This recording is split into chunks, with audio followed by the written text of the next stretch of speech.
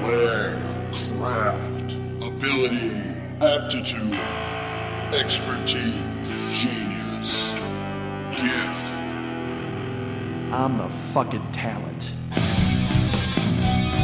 Hey, what's happening, Mike Schmidt, 40-Year-Old Boy podcast. Progress is being made, folks, incremental though it may be. You were all kind last week to listen to last week's festival of brain opening. I tore apart my skull and then threw my brain on the floor and kicked it around for a while for you guys after a day's delay, and you're very nice. Again, you're indulgent and cool, and I appreciate that very much. We're all friends. We're all in this together. It's been 12 years. You know who the fuck you're dealing with at this point. You know what kind of a fella I am. You know who I am. You know I'm going to find a clock tower at some point and perch up there and pretend to shoot people because I'm too chicken to own a gun. You know that about me. See, that's the thing. You never have to worry about me just snapping and fucking everybody up because I'm not going to shoot anybody. What the fuck? Even if I had all of the fucking like Walmart shooter, school shooter traits, whatever the fuck you could see inside my brain. I'm not going to have a gun. So what am I going to do? Go in and be mean to everybody? That's what I'll do. I'll be like a school insulter. I'll somehow sneak into a school Columbine style with a big ass fucking trench coat and boots and whatever the fuck. And I'll Dylan Klebold the shit out of you by making fun of your uncle. That's what I'll do. I'll make fun of your mom. There's not going to be any lead flying, just epithets. Look at me, baby. I'm the goddamn Don Rickles of school shooters. It seems. No, let me ask you this: when Don Rickles was alive, did he ever think that he would be lumped in with Dylan Klebold? Do you think that ever that ever occurred to him as he looked in the mirror and realized he looked like a potato, and then they made him into a potato in Toy Story? Isn't that wild? Do you think that had to be a thing, right? Where they're like, all right, we need somebody who looks like a fucking potato, like. Rickles is awesome. All right. There's no doubt Rickles is a fucking badass, but he didn't get that role because of his fucking glib shoot 'em up style. He got that style fucking role because he looked like a potato. Like, we need a dude who looks like a fucking spud, a russet. We need a russet in here. We need a goddamn Idaho big boy. And who do they call? Rickles. I don't know if you know this. Rickles was known as the Idaho big boy in the Rat Pack. Amongst the Rat Pack, there was Frankie, and there was Sammy, and then there was Dino, and then there was Peter, who was kind of clinging. And then there was, who was it, Ernie Bishop, or who the fuck, Joey Bishop. Joey Bishop's in the Rat Pack, I think. And then Idaho big boy swaggers in. And Frank, I'm with people. Frank, I'm with spuds. Frank, I'm a potato. I'm not a potato. I'm a goddamn cantaloupe. I'll tell you that. That's what Rickles would say if he was straining against the leash of credulity. I think I've used that incorrectly, but I wanted to say straining against the leash of credulity because that's like, you know what that sounds like to me? That sounds like, is it the Temptations? Standing in the shadows of love, or is that the OJs? Or that might be Bernadette. Four Tops. It's the Four Tops. I apologize. It's not Bernadette. It's the Four Tops. The Four Tops sing Bernadette with your friend Levi Stubbs. Feed me, Seymour. Feed me all night long. They have a live action Little Shop of Horrors going on now. Look, I don't know, man. I maybe there aren't any other good works being invented. What the fuck do I know? I just do this show over and over. So it's the same fucking thing. Hey, I'm sad. Show comes out Thursday night and Friday now. I understand. I shouldn't be calling out anybody else in the pop culture realm, but yet, here we are. Here's me doing it, motherfuckers. Straining on the image of credulity. Fuck, I wanted to sing that the way I sang fucking Standing in the Shadows of Love. And I know if I made a mistake, everybody will correct it because that's the thing now. That's all this show is now. All you guys just red pen the fuck out of this show. That's what you listen for. Nobody listens to be entertained anymore. Everybody listens to go, ha ha, Mike, you screwed up. That guy was in Bonanza, not Ponderosa. I'm like, oh, all right, sorry. I fucked that up. Oh, Hoss and Little Joe. Is Michael Landon Little Joe? Or was he I think he was Scotty. Is that a name in Ponderosa? Perhaps it was not. Hey, Scotty. What's going on, Scotty? That's not an Old West name. You'd fuck up Scotty in the Old West, right? There's fucking Tex and Dutch and all those other fucking guys at the bar drinking Old Pather and talking about how they got to fucking pave a new world and kill the Injuns. And then who comes in? Hey, fellas. Oh, hey, Scotty. You know Scotty doesn't wear a gun. Scotty wears a derby hat. You know who Scotty is? Scotty's the fucking boyfriend of Dana Delaney in Tombstone. That fucking guy with the fucking mustache. Who Kurt Russell wanted to put 4 bullets into. Remember that fucking thing? Because she wanted Russell. She's just like, I got to get that Earp cock. Oh, my God. Dana Delaney's an actress. She comes to town. She goes, I need Earp cock. And meanwhile, she's got this dandy, this fop, this tenderfoot, if you will, walking around in his derby with his goofy-ass mustache and a cane. Hey, I say, Mr. Earp, will you keep an eye on my actress girlfriend while I go and get myself a spot of port? And then he went to do that, and Earp's just like, all right, let's do this. Fucking picks up her petticoats and rams her with the Earp cock, and that's it. And then he says, and he's like, you know what? I'm coming, and hell's coming with me. That's what he said as he blew a load in her. He's just got her bent over the bar. He's like, oh yeah, I'm coming, and hell's coming with me. Just railing her with the Earp cock. You want some of the Earp cock? Who wants some Earp cock? I think we all do, right? Wouldn't you all have to fucking just worship at the sight of the Earp cock? That's a guy who tamed the West. He tamed the West with that cock. Even Billy the Kid was in fear of the Earp cock. Is that who killed Billy the Kid, right? Wyatt Earp? I think it was, right? I don't know. It's either him or Bat Masterson, one of those fucking charming. Whenever they get these stories, there are always these weird stories about, like, nobody knows the fucking thing about Billy the Kid, but there are those stories that come out, they're like, oh man, Billy the Kid, he was just vicious and vile, and he was the most feared man in the West. And then they're like, he was also 5'2", and he might have looked like Emilio Estevez. You're like, oh, okay, well, maybe the West wasn't so frightened of Billy the Kid. Because when I think of a scary dude, I think of a mutton chop dude who hasn't bathed in a month, right? That's, again, some coal miner. And you know who I think of? The There Will Be Blood. I think of fucking Daniel Day-Lewis setting off that dynamite and fucking, laying on the floor of the mine and going, because he blew his fucking lungs out and he inhaled half the earth. But then he's laying there, he's got to crawl the fuck out, and then he's like, ha-ha, I found some gold. He spits on it, and then he goes, he makes all his money as he's lying on his back in there cutting his gold dust because he fucked himself up with dynamite. That's a tough guy. That's a West Coast tough guy. Or an Old West tough guy, I should say. That's like an Earp. That's an Earp fella. But Billy the Kid is like, he looks like the wrestler from Breakfast Club. Sorry, I can't buy it. I cannot buy it, friends. I need a John Wesley Harding, a man so mean he once shot a man just for snoring. That's what I want out of the Old West. When I played Red Dead Redemption 2, there were some pretty boys, but there was this guy named Micah, and Micah that's the dude you're scared of in the West. He just, what he looks like Slender Man with a gun. Imagine that. Imagine being, we're not scared enough of Slender Man.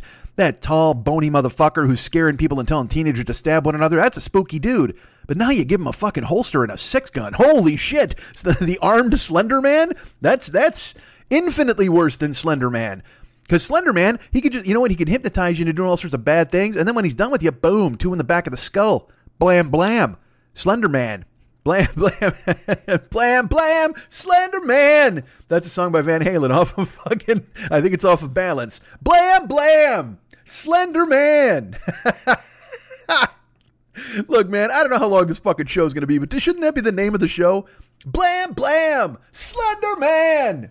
If you only knew, all right, fuck, I'm just going to tell you. I'm going to reveal my genius to you motherfuckers. There's a song called Wham Bam Amsterdam by Van Halen off of Balance. And I just went with Blam Blam Slender Man instead. And I mean, I'm talking, I haven't heard that fucking song in forever. It's not like I'm sitting in my house going, oh yeah, Wham Bam Amsterdam. I don't give a fuck. That song means nothing to me. I just know of its existence deep in the catacombs of my mind. So all you motherfuckers who correct me on names and fucking shows that I get wrong, or somebody's dead or somebody's alive, whatever the fuck, step the fuck off. Next time you think about typing me a correction, next time you think about texting me and going, unfortunately, when you mention this film, shut the fuck, you know what? Fuck that. Blam Blam Slender Man. Take that and fucking run with it.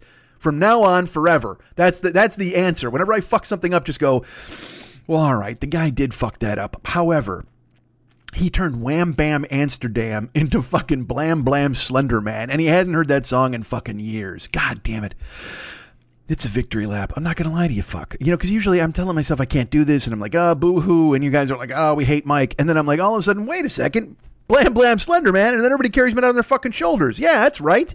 That was the Earp cock of music interpretation. That's what that was.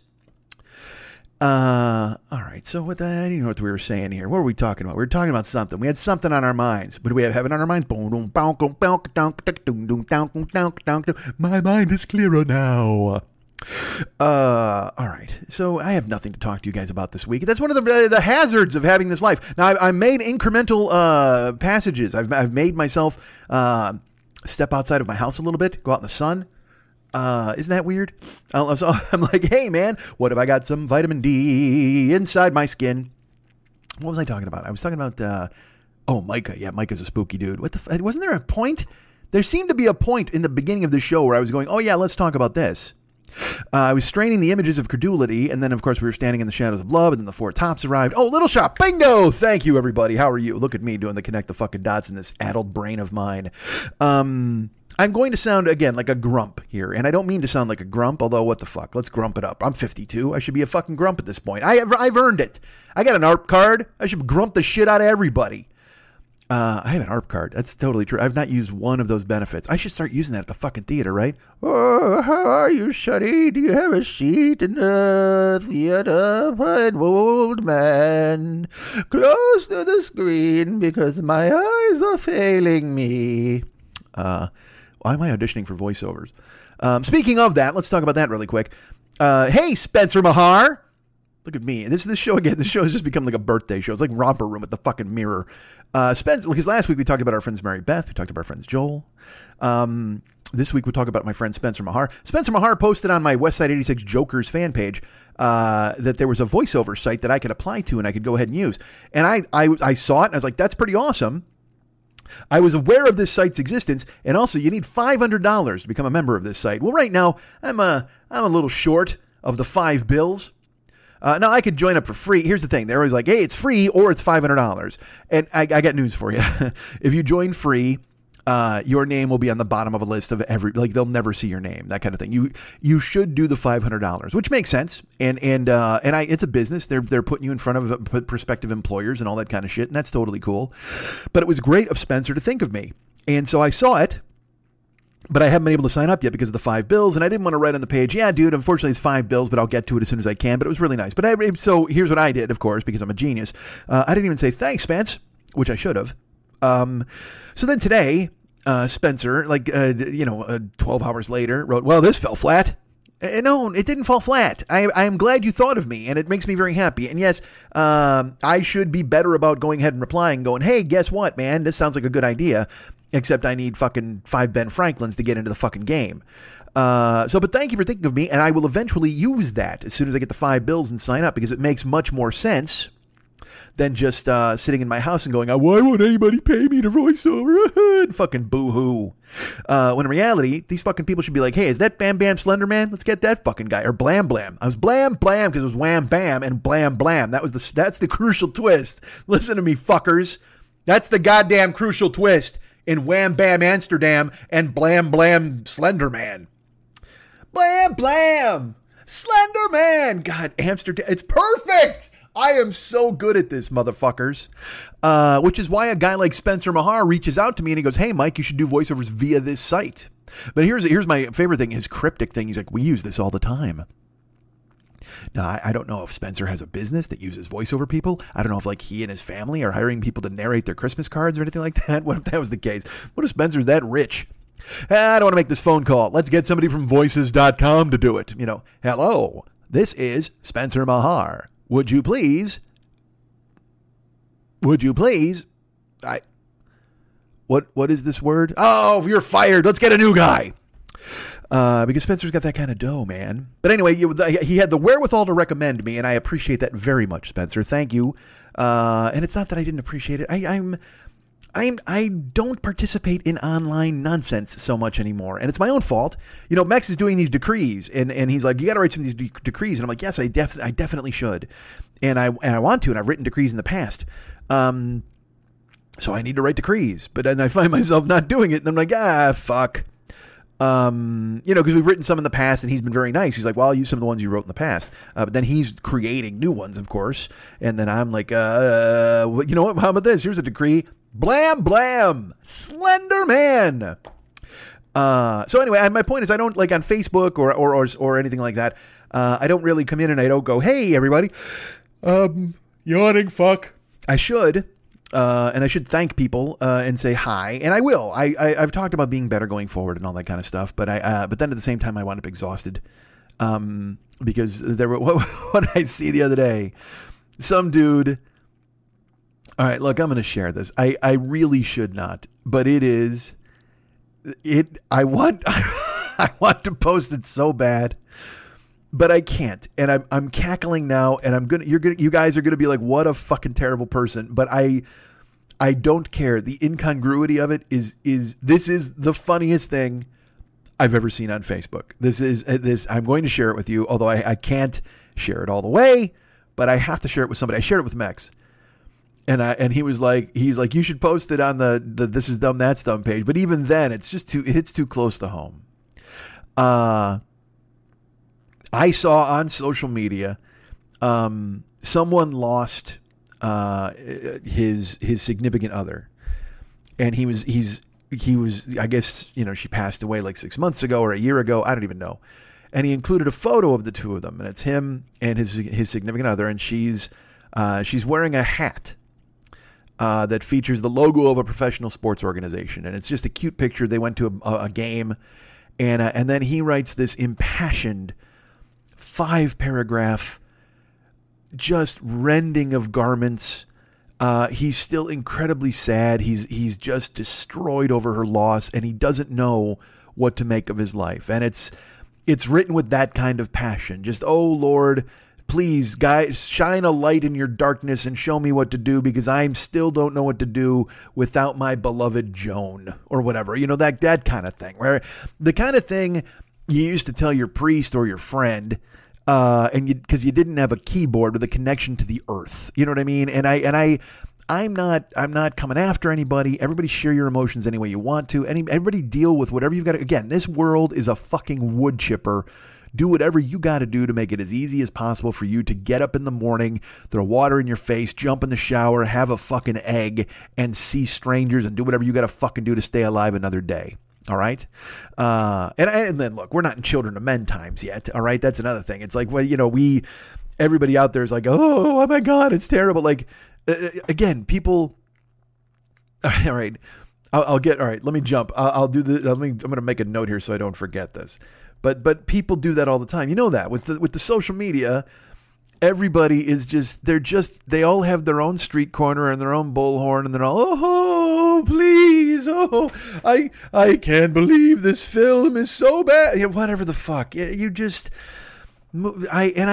understand. We're all passionate people. We all love what we love, and everybody wants to make sure that everybody knows about it. We hate what we hate, and it's very important that you know what people hate. And holy fuck, I'll get to that in just a second. But this person, 5 paragraphs of, as I wander this lonely land with an empty hand, hers is missing, and I will never grab another. And I mean, just that kind of fucking shit. The kind of stuff that, like, Hallmark probably called him up and said, look, we need you to write some cards for some dead people, because you've got a real talent of shoveling your pain through a pinhole. Let's fucking do that, man. So he's just like, I wake in the morning and I'm disillusioned, and my cereal is mushy and my coffee is cold, and I don't know how to handle life without her. She's gone, my beacon in the night. My ship is astray. I'll float these lonely waters forever without a destination, because the light that led me to port will be forgotten and extinguished for all time. Just like that. What the fuck, man? And like, to the point where I'm like, I don't know how you didn't short out your fucking computer from the tears obviously leaping from your face, as if they were trapped if your face was on fire at your chin and it was working its way up, the tears were leaping out of your eyes to escape their certain doom. That's what it was. And this dude, and look, I feel terrible for him, because I know pain. We all know pain. It's just that when you have access to so he just fucking, I mean, he can't stop typing. He's just like, as Shakespeare once said in the past, when you've lost a woman, is it better to have loved and lost than to never loved at all? Well, let me tell you this, friends. As I awake in the evening and turn to the cold spot on the bed next to me, I can tell you perhaps never having loved would be best, for I wouldn't have this pain rending through me, churning my guts in such a way that I never know if they'll be stopping in the ever-ending carousel of nonsense that goes through my body when I realize I will never love again. Oh, okay. Good for you, buddy. I'm sorry that it went this way. I'm sorry for you and your beloved Joan. It was the kind of treatise that that if there were an afterlife, if there were hauntings, the ghost of Joan would have come back to this guy's apartment and gone, hey, look, I love you and I miss you and this is terrible. However, maybe we throttle down a little bit on the soliloquies about having lost me. Maybe. I mean, you're awesome and I love you and we've spent some terrific times together, but I can tell you now that I was having a discussion with Kurt Cobain and Robert Forster, who just arrived, and they both think that you're a tad melodramatic, maybe just a little. And look, I certainly don't want to tell anybody how to grieve, particularly not somebody who I loved when I was alive and not a ghost. But yeah, it's kind of the talk of my corner of heaven up here, or the haunted house, or where the fuck, if I haven't left the earth, wherever, they're all chatting about it. I had a long talk with Debbie Reynolds and Carrie Fisher. I was going to call her Leia, but she hates when we call her Leia up here. Debbie Reynolds and Carrie Fisher, and they thought you had perhaps you had overwritten this. But anyway, I'm just here to tell you I love you, and please don't. I was visited in the evening by Joan's specter. The corpse of Joan is not even cold, and a ghost floated into my room. Shut up. So this guy's really sad, and I get it. Because look, I have empathy. We all have empathy, and I feel very bad for people, and I don't like to see anybody have loss, and I don't want to see anybody directionless or feel bad about themselves or about their lives. But at the same time, I'm still me. And I can still look askance at someone in the fetal position screaming, even though I don't know how to be. Okay, like I told you, I checked out of death at my dad's fucking wake. I was like, that's it. I don't need to deal with this shit anymore. Now I respectfully go to these things and I do what I got to do and I hug people and I try to be as calm and nice as I possibly can. When I'm in the room, when I'm in the fucking lobby, I'm hysterical because I don't want to go into the fucking room. But eventually, because as an adult, there are things you have to do. You have to show respect. You have to pay your a visit, and so I get it. But also just that fucking wailing wall, fucking banging the goddamn triangle on the ranch, clang, clang, clang, clang, clang, clang, clang, clang, clang. Hey, come and get it. Here's fresh grief served hot in a bowl. Shovel it down and feel just as bad as me. I tend to look askance at that, and I should not. I'm sure I should not. I'm sure. It's not nice to do that. You should, like I said, and look, I'm also not telling this guy not to do it.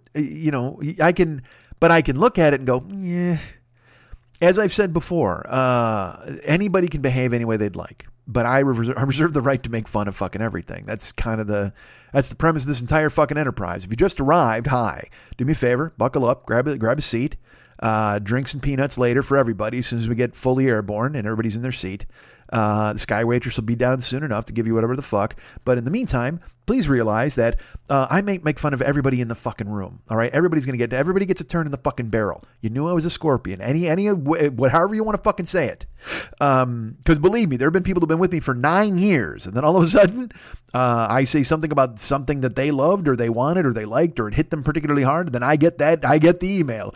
Dear Mr. Schmidt, I can't believe you would venture into that territory. I thought I knew you so well. Well, if you knew me so well, you knew eventually somebody was going to get creased. I mean, that's just the fucking way it works. So, and because believe me, nobody's in the barrel more than me. As you know, I'm in the goddamn barrel all the fucking time. So eventually I climb out and throw somebody else in the fucking barrel, and they're like, why am I in the fucking barrel? It's like, dude, I'm tired of being in the fucking barrel, all right? Every week, nobody wants to hear me in the fucking barrel every goddamn week. You jump in the fucking barrel for once. So, and again, this gentleman is feeling extreme loss, pangs of loneliness. I get everything that he's got going on, and it's terrible and awful, and I wish terrible things would not happen to people. I wish good things would only happen. I wish for you to recover. Believe me, I got my own haunted ghosts in my fucking head that I can't recover from. They come lurking all the time. They'll show up periodically, and I'm like, nah. And then you do that. And I've often sat and gone, what if I just wrote a note? What if I wrote a letter? What would a letter be good? As I get my quill pen out and my powdered wig. Dear madam. No, nobody wants to fucking read that shit. If anything, all you're doing is throwing fucking I was going to say, you're throwing fucking logs on the burning fire of fucking resentment, which nobody wants to fucking deal with either. All right. So This guy writes this thing on Facebook, and it is long fucking, and another thing, and then if only you knew, the way she ate pudding was so delightful. It was like watching her cute little rabbit nose twinkle and a wink in her eye like Santa as she gobbled down tapioca when we would go to our favorite restaurant, and it will never happen again. She's so dead. I'm so sad. All right, I'm terribly sorry that you're sad. I'm sure it's a bummer that she's gone. But he literally writes, all right, this man of fucking festo. I mean, it's like fucking 9 paragraphs. I can't believe it. How could she have taken her last breath? I have breath in my body. I would have had our mouths surgically sewn together so I could share breath with her for all time. I would have saved her if only I could. Damn you, disease. Oh, if there was only a way for medicinal progress to go and recover her from the land of wind and ghosts, I would carry her aloft forever. Unfortunately, she's gone. All right, she's passed away, and that's fine. But if only I could have given her my stomach, I would have. Oh, curse you, stomach disease. If only I could have split all of my organs with her. If you could have somehow cleaved me in half and cleaved her the same and sewn us together and as an unholy alliance, at least we would be together. She would share my lungs, and I would draw breath that she would profit from, and we would live together forever. She would never be far away, because when I reached for mine own hand, it would be hers. Yes, all right, I apologize to think that this is a bit much. Obviously, you're very sad that for this woman you've dated for 4 months, she's passed away, and you had found your soulmate, and I'm not making fun of his grief. Please know that. Everybody's sad. Everybody hurts sometimes. I think it's our good friend Michael who told us that one time. When the day is long and your girlfriend dies, everybody hurts. I don't know why a goat showed up at the end of that one. So everybody's sad. Everybody has terrible things. And I wish for him to be past his grief. And I should tell you this. These things come out of him like a couple times a month, the rest of the time. But also he'll have, that's the long ones, but also he'll write this thing, woke up this morning, don't know why, all that kind of stuff. So this is a person who's, in pain, and I understand that. So he posts this 9-paragraph thing, and it's there lurking. And I was like, wow, I mean, that's just fucking brutal. And I dudes, it's social media, okay? So he writes this long, this gnashing of teeth, this woe is him. He can't believe he's lost the love of his life, and he can't believe that she'll never come back and he'll never be happy again. And on Facebook, there's a comment section under all of these things, and reading, you read this whole fucking this entire it's a sonnet to his love who is now gone. And the first comment on the saddest Facebook post, on a guy basically telling you, look, I'm a living dead example of what it means when you've lost love and will never recover. If you stare into my fucking dead, nickel-plated eyes, you will see that my soul is gone. My life mate has left me, and any fire for life has been extinguished, and I could not possibly go on, certainly not the way I was before. Happiness will never revisit me. Joy will never alight upon me again. And the first comment on Facebook was, "Great hat!" Alluding to the baseball hat that his lost love was wearing in the photograph. I mean, I'm telling you, I know both of these people. Like, I know these people. Dudes, I fucking blurt laughed. And I don't want to. Clearly, this is a terrible thing. But I great hat with an exclamation point even. Not so sorry for your loss. Not, oh man, this is terrible. Oh, hey, you know what, buddy? Give me a shout if you want to. No, it's the most tin-eared, perfect response, and it defines Facebook. It defines Facebook. People just hurting, tearing off scabs and sore and shouting into a void, and people just completely ignoring the context of their pain or their note or their message, and just choosing to fill their own agenda and tell you they like the hat on that person in the photograph who's no longer breathing, and when she was put in the ground, took your heart with her. But while she was alive, while she was here roaming the earth, making your life the best it's ever been, she absolutely had great taste in hats. She had great taste in hats.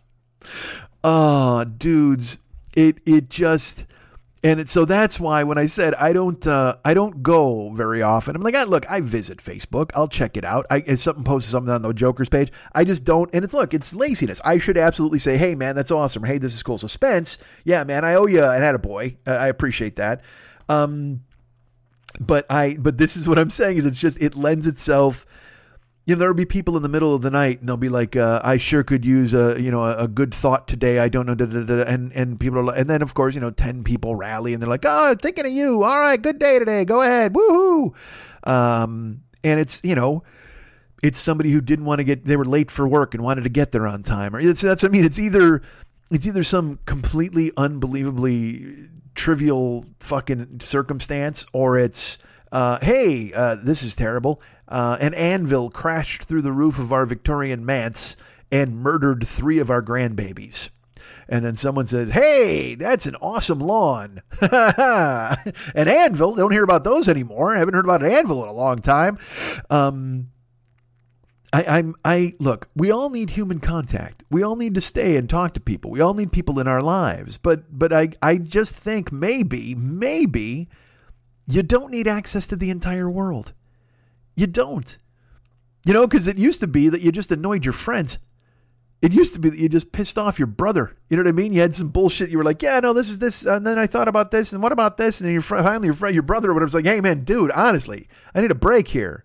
You fucking, and then you could go spend some alone time and go read a book or watch a TV show or take a bath or jerk off or whatever the fuck you got to do. But now everybody goes, I don't know if you can hear that. That's me pretending to type. Dear sirs, you will not believe. I mean, the whole world does a Penthouse Forum. Everybody used to have to write, you won't believe this. I went to the shoe store and a woman knelt before me and I realized she was not wearing panties. Well, that seemed bold. Next thing you know, she takes out that sliding foot thing and says, I wonder how many inches we'll get. Oh, well, that was ribald. So instead, I don't know why this is the same guy who lost his girl.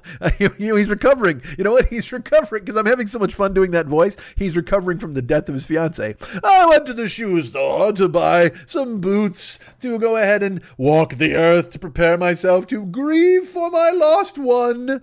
And then this woman who I Penthouse Forum, I never believed that this would happen. She came out and had, a white man's dress shirt, and I'll tell you the buttons certainly were strained against her bosom. Shut up. I want to just do a show about that. I want to do that guy in a show. And doing that guy, you know what? I'm sure you can hear doing that guy somehow. It gives me like a clogged nose. I don't know why. That seems weird. All right. Hi. So I just think that maybe, it wasn't really a good thing to give everybody access to everybody. You had access to the people who liked you or tolerated you, but then to just introduce yourself into groups. Because think about that. If there was no internet, all right, think about this. Think about high school, okay? And you were in high school because that's go to high school or college, whatever the fuck, or work. You got like 5 people you like at work. 5 people maybe. And you're all around the water cooler. And then fucking Judd from HR or whatever the fuck, or accounting or the warehouse, whatever. He comes walking over. You guys are having fun. You're doing your in jokes. You're having fun. You're being silly. And then Judd comes over and he's like, "Hey, what's up, dicks?" And you're like, "Hey, Judd." He's like, "Yeah, I saw you fucking guys over here and I figured it was an asshole convention, so I'd go ahead and bop in. Ha ha ha." And everybody's like, "Oh, okay." And then, Judd ruins your afternoon, and then he leaves, and you all look at one another and you're like, "Man, fucking Judd. What a stroke." But the problem is, you could go home from work and not see Judd, and maybe call your friends and go to a bar or go to a restaurant or go to a movie or go to a ball game or just sit in your own fucking yard with your friends and cook out and have a wood pile fire or whatever the fuck, and just be like, "Yeah." And you know what would you talk about? Fucking Judd. God damn, Judd's a dick. Well, now in social media, it's just a goddamn tsunami of Judds. It is crazy out there, and they all fucking just mosey into whatever the fuck you're doing, and they ruin it. Don't they ruin it? Aren't they all just professional thumbs in the eye?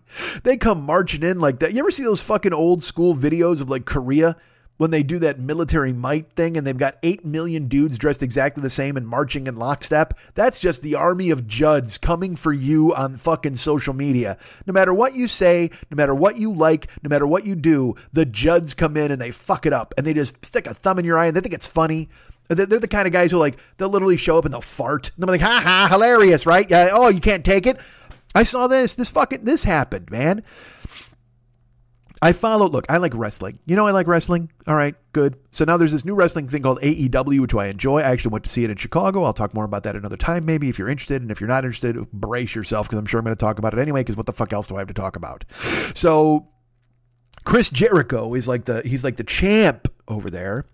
And, he's on Twitter and I like him and he's funny. And then I started following him. I started following this guy, Dave Meltzer, who is, kind of a behind the scenes wrestling guy. He doesn't work for the organizations, but he has a lot of contacts, and he'll talk about what's really happening in wrestling. They call it a dirt sheet. He gets facts and he reports them, and he reports storylines, and he critiques wrestling, and because there are some people who think wrestling should not be critiqued because it's a fantasy thing or whatever the fuck. But it's like, hey man, people read comic books and go, "This comic book sucks. I don't like this comic book." It's okay to critique things. Well, Meltzer does that. So Meltzer's on fucking Twitter, but the thing about Meltzer is he fights with all of these fucking trolls. He does it on purpose. He thinks it's funny. He retweets trolls and fights with them. And I in my brain, I'm like, I can't follow this fucking guy because I don't want to see him fight. Because here's the way it always goes. Dave Meltzer, who's been involved in professional wrestling, at least, certainly writing his newsletter and all these different things behind the scenes. And he's been around for 30 years. 35 years? He was in the mid 80s. He's been around since the mid 80s. He's been around since I can remember, and so he has a network of contacts. He has behind the scenes information that other people are not privy to. There's no doubt he is an expert in his field. Okay. He can speculate. He's seen the business at its apex. He's seen it at its nadir. He's seen it at whatever other word you can pull out of the thesaurus. He's seen it at all of those things. So he's seen that and reported on it and lived it. And he's seen the ebbs and flows. He's seen the ups and downs. He knows the business. And the reason to follow him on Twitter and the reason to subscribe to his newsletter is because you want his expertise. You want to pay for his knowledge. But the problem is, when he was running a newsletter in the past, you could actually pay him. That was a transaction. He had knowledge, he had information, and he had whatever style he wanted to impart on his writing, which, by the way, he's a terrible writer. He doesn't...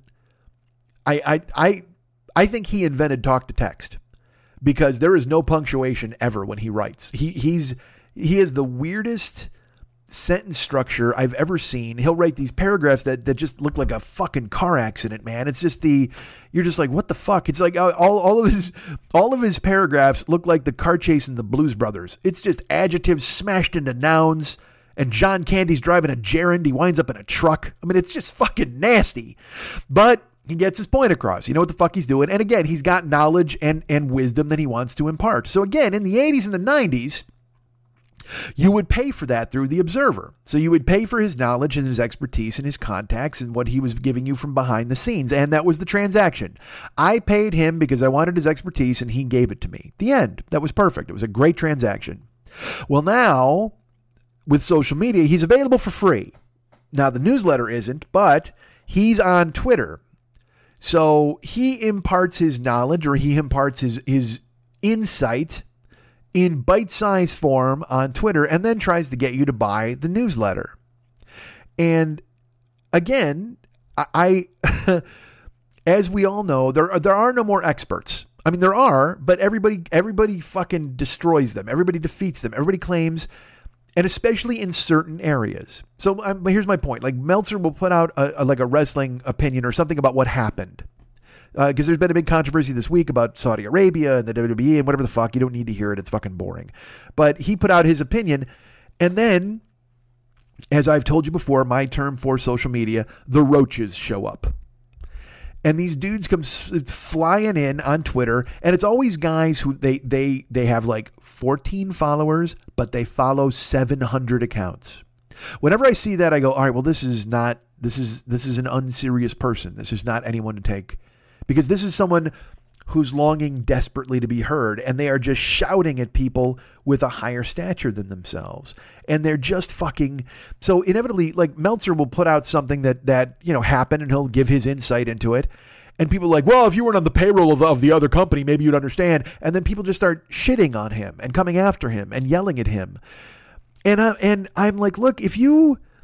Because again, this is the whole crux of my whole argument, and I've talked about it before, and it's a prevailing theme on this show. I mean, I'm seeing, on Facebook memories, I'll get stuff from 8 years ago, and it'll be me bitching about Facebook or social media. I get it, man. I get it. But our world has changed at such a rapid fucking rate that it's taken over. It's insidious. It's just fucking crawled into every single one of us. I mean, this is the Matrix. We're all in fucking pods. We all got fucking shit jammed in the back of our neck. We're all laying in that fucking red juice and wondering what the fuck is going on, wishing fucking Mobius would show up with a steak. Morpheus. Mobius? Why would Spider-Man's vampire enemy show up with a steak? Unless it was a bloody steak. A rare steak. Yeah, Morpheus, give me a pill. Let's eat a fucking steak. Because I will tell you that, too. That Matrix is a lot shorter movie if I'm Neo. If he's like, hey, man, you can stay here and everything's cool. Or you can take this pill and I show you what's up. Remember when he's in the fucking steakhouse? I'm like, dude, can you give me a pill that just puts me in the steakhouse all the time? I'll sleep in the back. I'll wake up and eat a steak, have a baked potato, go back and sleep. Fuck these phone booths and fuck, although, when you see Trinity in the fucking leather, then you're like, all right, maybe swimming through a phone line doesn't seem like a bad idea. I'm on board with that. If you see Trinity in that fucking leather and latex and like, holy fuck, you know what? If I got to walk behind her for the rest of my life, that's not that bad a thing. Give me that goddamn red fucking Robitussin pill or whatever the fuck you had. Red pill the shit out of me, man. Give me that big ass Dayquil and let me take it and see fucking Trinity's ass for the rest of my goddamn life. If it's between eating a good steak or seeing Trinity's ass, guess what? But also, you get the red pill, you get kung fu. So you gotta weigh all of this shit. So you're like, all right, do I want to have a good steak? Because steaks are good. I love steak. But if you told me kung fu and a chick ass, holy shit, kung fu and Trinity's ass. That's it. That's all I fucking needed. If you're like, all right, buddy, fine steak. And I'm like, dude, I kind of like steak. And then you're like, all right, or kung fu and Trinity's ass. And you're like, oh boy. Because you know what? I fuck a steak. I can believe me. I got Trinity's ass is a perfect replacement for a steak to just jam into my mouth. I'm fine with that. I would just literally, but also I'm also very bad at this. You kung fu the shit out of me, all right? So I learned kung fu, and now you're like, all right, now we got to save the world. I'm like, well, no, I'm actually just going to take some Armor All and spend about fucking 3 weeks cleaning up Trinity's suit. Is that okay? Just go ahead and have her don that fucking skin tight, ridiculous suit, and I'm going to take this bottle with a Viking on it and just spritz her slowly and rub hers gently. That's what I want to do. I want to fucking spritz slow and rub gentle. Get ready, Trinity. You're about to get buffed like you've never been buffed before. Let me Armor All the fucking shit out of that ass. Oh yeah, I would just, you could be able to, believe me, I would, you know what? Let me say this. I would say I would Armor All that ass so much I could see myself in it. Come on. What are we doing there? Hold on. I inhaled and I caught a case. I caught a case right there. Hold on, water. Oh man. So I just, These people fucking coming out and yelling, you're just like, what the fuck, man? I don't understand why they do that. Why do they fucking have to yell or shout and again, this is, you're tired of hearing me bitch about it. I get it. I understand. And also, I'll tell you this, man, fucking online, they betray you. They turn on you. You think they're your friends and then they don't. They fucking wheel on you, man. Not everybody's our buddy Spence giving me a fucking a voices.com address. No, I tell you. Here's an example from this week. And I will tell you this now. First of all, let's talk about this for just a second. This is going to sound like a plug. And it kind of is a plug. You know me, right? You know me, your friend Mike.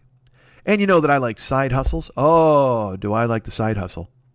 Why do I like the side hustle? Well, it's because I don't have like a writing job or a real job somewhere in entertainment. So I'm driving people to and fro. I've bounced here and there. I've picked up security gigs. I've picked up like one day. Here's something this is totally true. And it's embarrassing, but it's true. There was a woman and she's like, hey, I have a skincare company and I need somebody to fucking put labels on bottles. And it was like $20 an hour or whatever the fuck. And she's like, yeah, and it's, a couple times a week. And I'm like, well, if I did that would be gas money for the week if I wound up driving everybody else around. And look, believe me, you have a job. You're lucky. All right. Be happy. Even if you hate your fucking job, just be like, all right, man, I got a cool job. It pays for the things I need to pay for.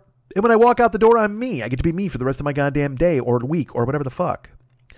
I'm constantly trying to, I build this Jenga of side hustles. And there's nothing wrong with that. Again, because I've chosen, as we've said before, and this is what I used to say to people all through my 20s and 30s. I have gambled my natural adult life on a dream that could pay off 100 times more than that. Now, here we are at 52.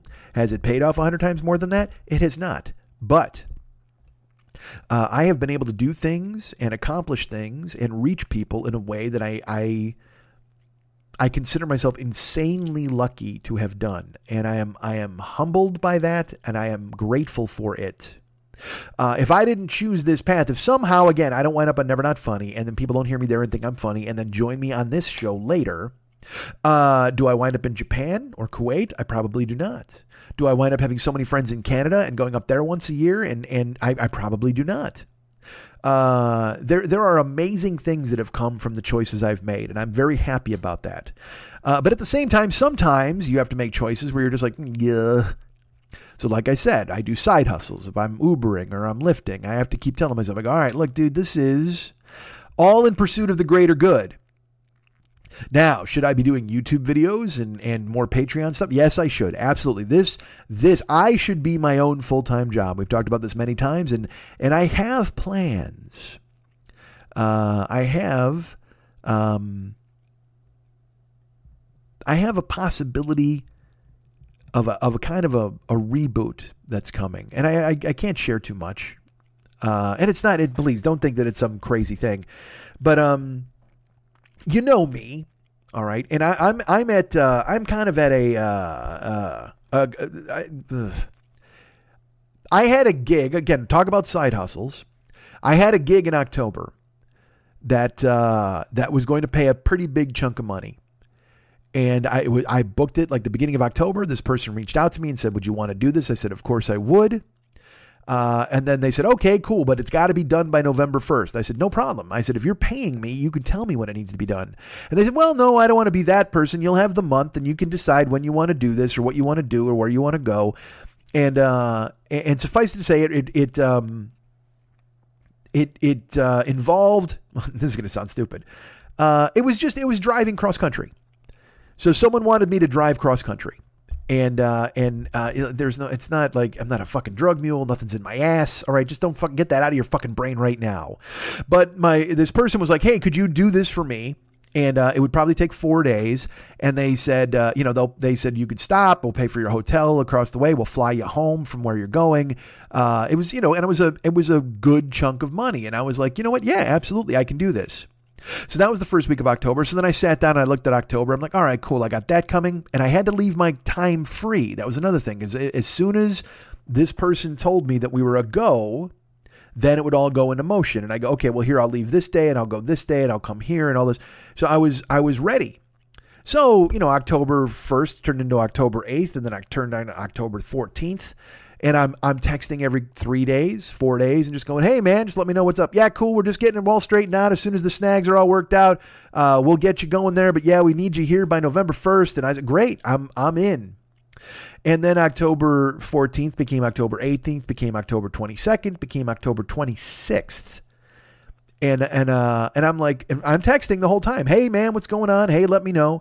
And in my brain, I'm going, this is bad. Like this is bad. But also there's another guy in my brain who's sleeping and he's like, let me sleep. Everything's fine. Let's just, you know what? Do me a favor. Pile a couple more coats on top of me. I'm going to get a snooze. So that guy was like, all right, man, just go ahead and hide under more of these coats. Everything's fine. You've already booked this. It's square. You're good. So I was like texting going, hey, what about this? Or should we do that? And then they're like, yeah, man, as soon as we get this squared away, we're waiting to get in the paperwork and all of this is fine. And then, and of course you all see where this is going. Finally I waited another like 4 days and then I texted and I said, hey, look, and again, I have a tendency, as you know, texting is just bad. Texting is an inadequate form of connecting with somebody because they read it however they're going to read it without any sort of emotion or context. And I'm guilty of that probably more than anybody in the world, other than my ex. We would text and you would read it and be like, oh, all right, so you hate me now. You know what I mean? Like that bullshit. So I do everything I can to make my texts sound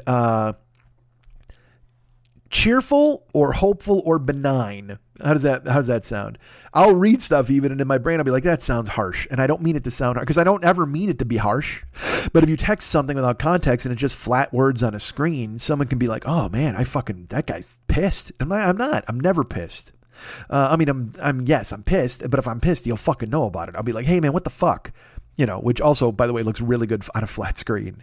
So this dude was like, hey, we're going to do this. And we're ready and we're going. And so every text I sent was like, great, man, excited. Just letting you know I'm still here. All right, buddy. Hey, pal, just checking in, just letting you know I'm ready for the task at hand. Woohoo. All that fucking cheerful goddamn, hey, Pluto. Everything. We got a great day today. And the Mickey Mouse fucking texts. You know what I mean? Where you're just like, everything's great. This is great. You're great. That's great. Aren't we great? Hey, Pluto. It's a beautiful day. Hey, let's go in the yard. Hey, Pluto. Hey, there's Donald. Hey, hi. Great day. Shut up, Mickey, you fuck. Nobody's that fucking cheerful. But I have to be Mickey in my texts to make sure I don't finally, because what you want to do after 3 weeks and go, hey, what the fuck, man? Is this happening? Is this not happening? I need to know. It's the luxury of having the life that I have is I can go, well, I can wait 3 weeks and hear about that. As long as it's fucking rock solid. But the problem I do is I wait the 3 weeks and then all of a sudden it's not rock solid. And then I'm like, oh, hey, all right. I just gave up 3 weeks that I should have been doing other things. But instead, again, this is my flaw. If somebody tells me they'll give me $10,000 on the third, if I'm the first, if it's the first and somebody tells me they'll give me $10,000 on the 31st, then I won't do anything for 30 days. Counting on that money on the 31st. And then the 31st comes and they go, oh man, we're broke. And you go, oh, well, I just gave up a month, man, thinking I had this locked. When in reality, fucking bird in the hand, fucking cash in hand. You can't spend promise. So again, we're going to do this. Yay. Oh, I'm here. Hey, Pluto. Hey, let me know when I'm doing the driving. Hey, whatever the fuck. And then sure enough, man, I get a text. And I'm like, hey, man, just checking in. What's going on? And he writes back and just goes, yeah, this isn't going to happen. We got to figure something else out. I'll let you know. I got to figure it out. With no regard for. Now, look, again, I could have been working the entire time. I could have been driving. I could have been out there doing it. But I had what was, enough of a chunk of cash it was my nut for the month. I was like, all right, cool. That really helps. And it meant, now look, what I should have done was I should have then taken that month, even if I didn't go driving, and I should have been writing decrees. I should have been recording things. I should have been doing YouTube. I should have been doing all of those things. And when he texted me and said, hey man, this isn't happening. I had this epiphany. And look, I've had several epiphanies. You can go back and listen to this fucking show. And the question is, do these epiphanies resonate? Are they anything that causes me to change my behavior and act in my own behalf? So I received this epiphany that I was broke. Like I mean broke. Like I don't want to give you numbers, but it was that kind of broke where you just go, oh. And look, I'm never officially broke. You guys have been very kind. My Patreon comes through, Amazon link comes through, Twitch makes some money. So even when I'm doing Twitch, that's work. You know what I mean? I'm doing this show. This is work, technically. No matter how easy I can make it seem, it's still work. You know, and again, I'm not digging ditches. I'm not fucking, stacking fucking bowling pins and having somebody throw a fucking milk jug at him or whatever the fuck, or stacking milk jugs, having to throw a bowling pin at him, whatever the carnival people do. But, it was a dark month. I won't lie. I got into this, I fucking got in my own brain and pushed myself aside, and I'm fighting my way out of it gradually, slowly, fistful of dirt by fistful of dirt. But I thought I had this thing locked where I was like, all right, man, and this is my issue. I have always settled. We've talked about this a billion times. I've settled constantly. I've settled. If I need $100 and I have 105, I'm okay. I'm like, all right, cool, man. I got 5 left over. When in reality, I should be trying to get $1,000 so that $100 doesn't mean anything. Do you know what I mean? We all know this, but I'm, as I talked about last week, I'm like, hey man, if I got $15 for Chinese food, I think I'm okay. And this, I will tell you that one of the reasons last week spun me the fuck out is because I had just heard that I wasn't going to be doing this, this fucking thing. I had lost my nut for October, and, I had heard it a couple days before that, and I was just like, motherfucker. I mean, I did not know what the fuck to do. I was fucking thrown, man. But, in my brain, I'm like, well, I'm very lucky because, like I said, Patreon and Amazon usually can cover, and well, fuck, we're friends. Covers my rent. And if I'm lucky, it also covers, certainly my Wi-Fi bill. Twitch, Twitch, and it covers the Wi-Fi bill and then usually the cell phone bill.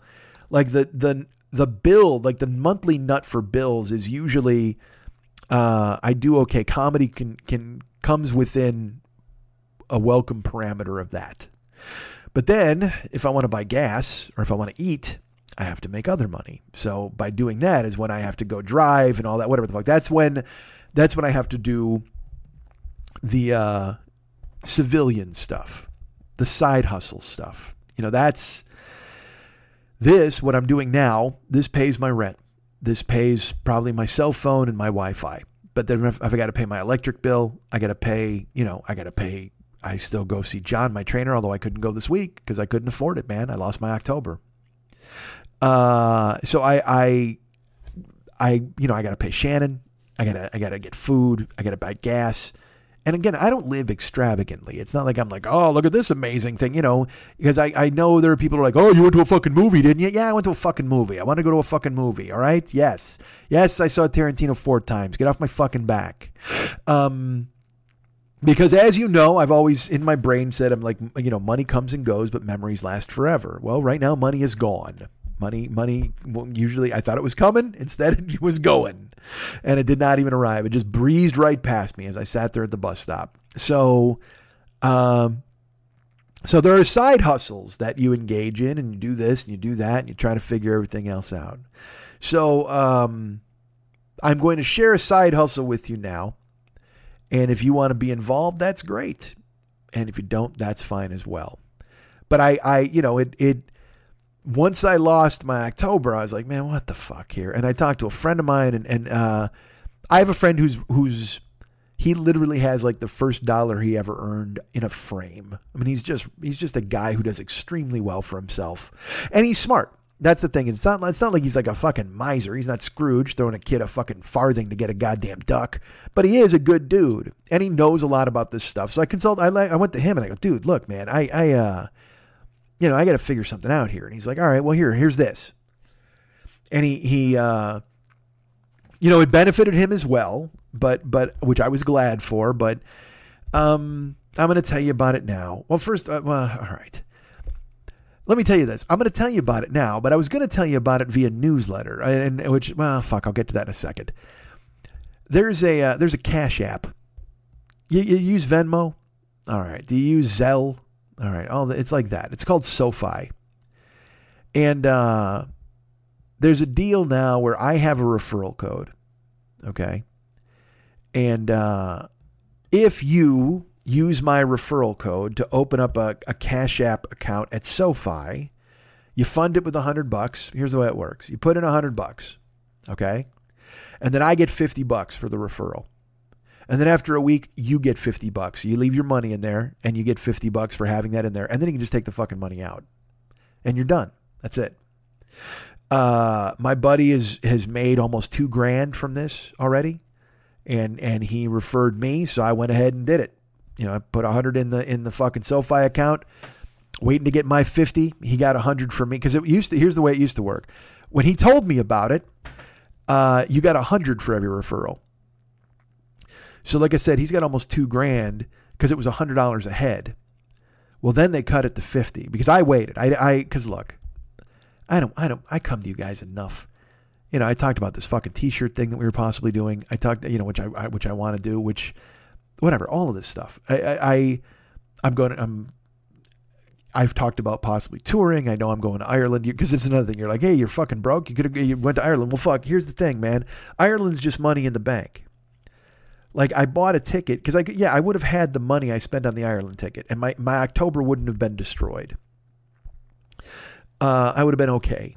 I could have, but I didn't want to parse out a nickel and dime that fucking money on food and whatever the fuck else when I could get a long-term goal of going to Ireland and doing a show out there. I mean, it's just money comes and goes, but memories last forever. So if I had that chunk of money from winning the fantasy baseball league, I said I wanted to do something with it, and I bought a ticket to Ireland. So I'll be there next May and June because that also gives me 7 months to turn things around here. So I got this SoFi Cash App thing. And like I said, my buddy's made almost $2,000. I'm not going to give the referral code out here on the air. Mainly because I haven't fucking, it's set up, but I was waiting for the money to clear, whatever the fuck. I'm still trepidatious about this sort of thing. Not that it can't be trusted. Again, like I said, my buddy's made over $2,000, or almost $2,000. And he still makes money every day. But that's another thing that's funny. He's referred it to a bunch of comedians. Now, those comedians are also tapping into people. So you might have heard about this already. It's one of those things that goes around and around and people just do it or they don't. So I have a referral code for SoFi that will get me $50 if you do it. And it will get you $50 in a week. And then you can take your money out. There's no risk of them taking your money or disappearing or whatever the fuck. It's just a Cash App that you fund with money. And then I get money for referring you, and then you get money for making an account, and then we're all happy, and we get together in January, and we laugh, and we light cigars with $100 bills, or now $50 bills. So I have this account, and I was going to let you guys know about it. I didn't put it in the Facebook page. I didn't, because it's just this internal thing that I fight with myself where I look like I'm crawling to you with my hat in hand. And I know I'm not. And you're all very nice and generous to me. And I appreciate it. But at the same time, I still look at this huckster bullshit. Da da da da da da. It's me singing and dancing with the cane again. Why don't you throw some money at my feet and I'll scoop it up and then I'll go ahead and buy a shake. It's just. But this is who I am. I'm Side Hustle Jenkins. That's who the fuck I am, buddy. So, it's everybody keeps trying to convince me not to be angry at the things I have to do to make money or to be ashamed. And I've talked about it. Like I said last week, when you're trying to make money, there's no much such thing as pride. I'm looking for a job, whatever the fuck, all that shit. But at the same time, it's still there, man. It still lurks. Because this is what I do. This is my talent. And that's why when a guy like Spencer gives me the voices.com thing, and then he's like, in a day, he's like, well, this went nowhere. Well, no, it did. I saw it. I promise. It's just, I don't have the $500 to join the professional one now. And it's like, well, and people are like, well, join the free one. But I'm telling you, you can join the free one. And then that really goes nowhere because you're at the bottom of the fucking list. But I guess I could join the free one anyway, because everybody's like, oh, you should do that. But this is another thing I get shit for all the time. It's like, why do you want the Cadillac of everything? Why don't you just fucking get you're getting the ring, man? Get your name in the fucking flow. Get it out there. It's like, well, no, you You can't be incomplete. You can't come unarmed. You don't bring a knife to a gunfight. And unfortunately, it's $500 to get into the gunfight. So like I said, I know these are all messages that are fucking mixed. It's like, yeah, hey, Mike's going to fucking Ireland. Hey, he's broke. You know, I understand that, man.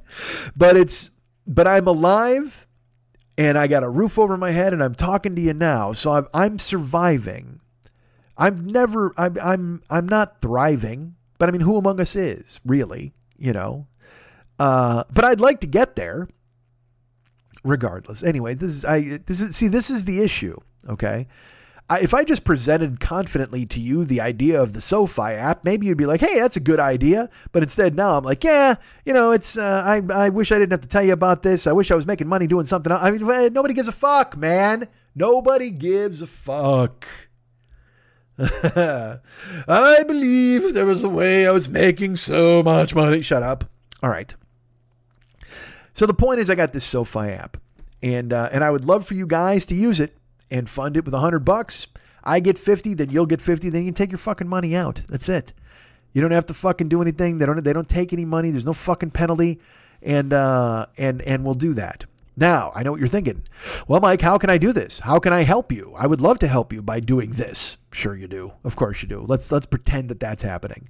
Well, I'll put the address on the Joker's page. I'll put the link on the Joker's page. And if you guys want to do it, that's fantastic. That would make me happy.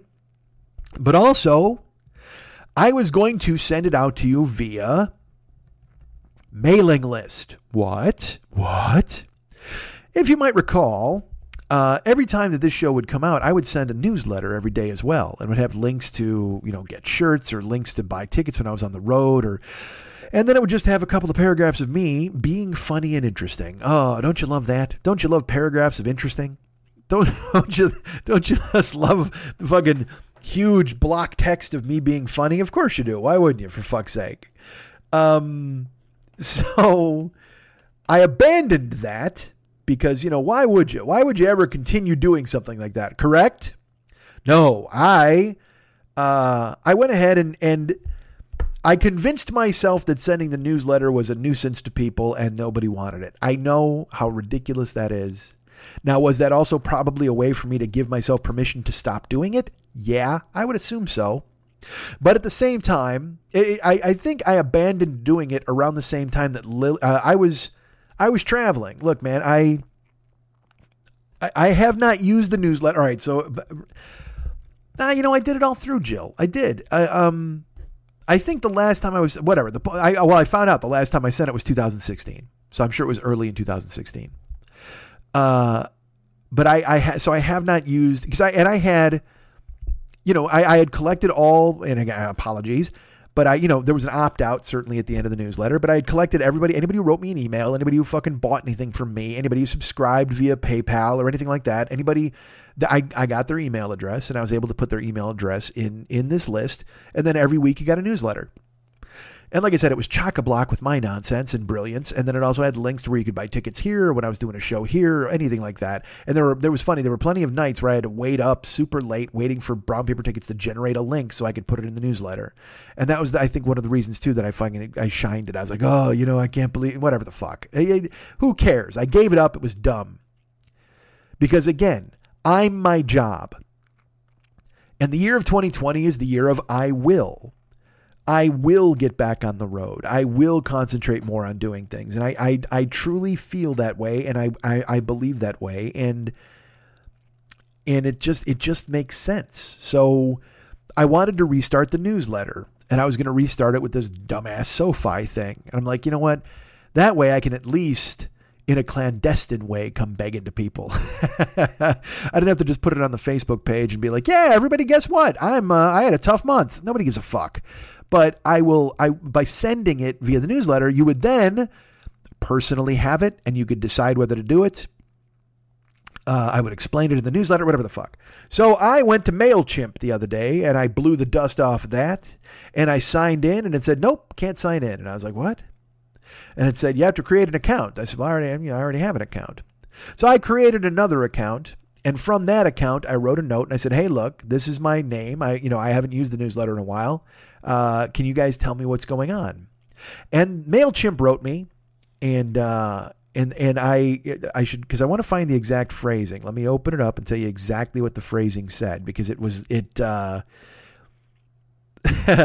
they basically made it sound like it should be I should have known this. Here we go.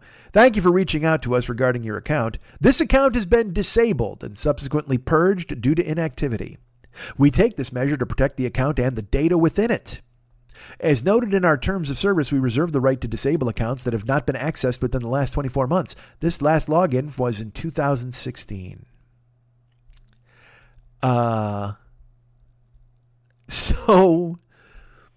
So what you're telling me, again, just the beauty of this sentence. We take this account has been disabled and subsequently purged due to inactivity. We take this measure to protect the account and the data within it. So you protected me and my mailing list of 5,000 names. And that's trust me, because I had to meticulously put this motherfucker together, and MailChimp would tell you how many I had. I had right around 5,000 names on this mailing list, along with all of the archives of all of the previous newsletters I had ever sent. You've fucking destroyed them. You've disabled them and purged them because of inactivity, but you took that measure to protect the account and the data within it. So you, in order to protect my data, you fucking destroyed it? Dudes, again, my fault for not using it from 2016 on. Okay, I get that. That's my damage. I fucked that up. But, and how do you not send me a note that says, hey man, if you haven't used this account, we will be disabling it in a week or whatever? Anything. Because again, that thing where we buried this in our terms of service that nobody reads. After 24 months, we just destroy an account and we ruin all your data. It's gone. But we're doing it to protect you. We have your best interests at heart by destroying everything you've done and worked for. What the fuck, man? Infuriating. And deflating and exhausting. Because in my brain, I was like, I thought of all the fucking long nights of just cutting and pasting, all the fucking the emails and putting them in the list and the archives all gone, all of it gone, fucking gone, man. So now I have to I'm going to be doing a weekly newsletter. In conjunction with this, in conjunction with Twitch, everything else, because again, it just seems to make sense to give you an update of who I am and what I'm doing. And I would love for you to be a part of it. I would love, because again, I always make the mistake of thinking Facebook is the only way to reach people. I ignore Twitter. I have YouTube, I have Instagram, I have all these different things, and I just don't utilize them nearly enough. And so part of the master plan for the year of I Will 2020 is to start utilizing these things.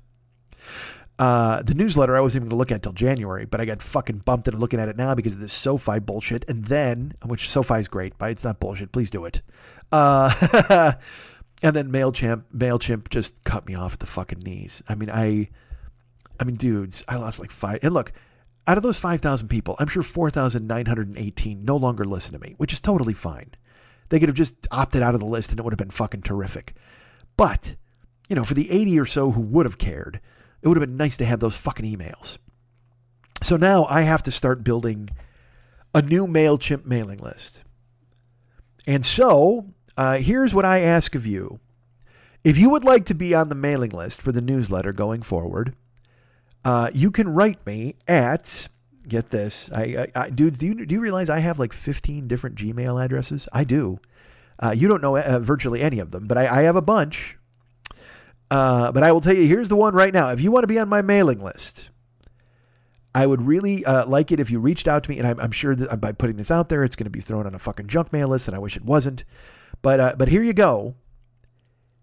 Hey, Mike, add me at gmail.com. Hey, Mike, add me, HEYMIKEADDME at gmail.com. If you write me And again, you don't have to have anything in the body of it. As long as it's just your address, I'll know and I can add that address to it. Hey, Mike, add me at gmail.com.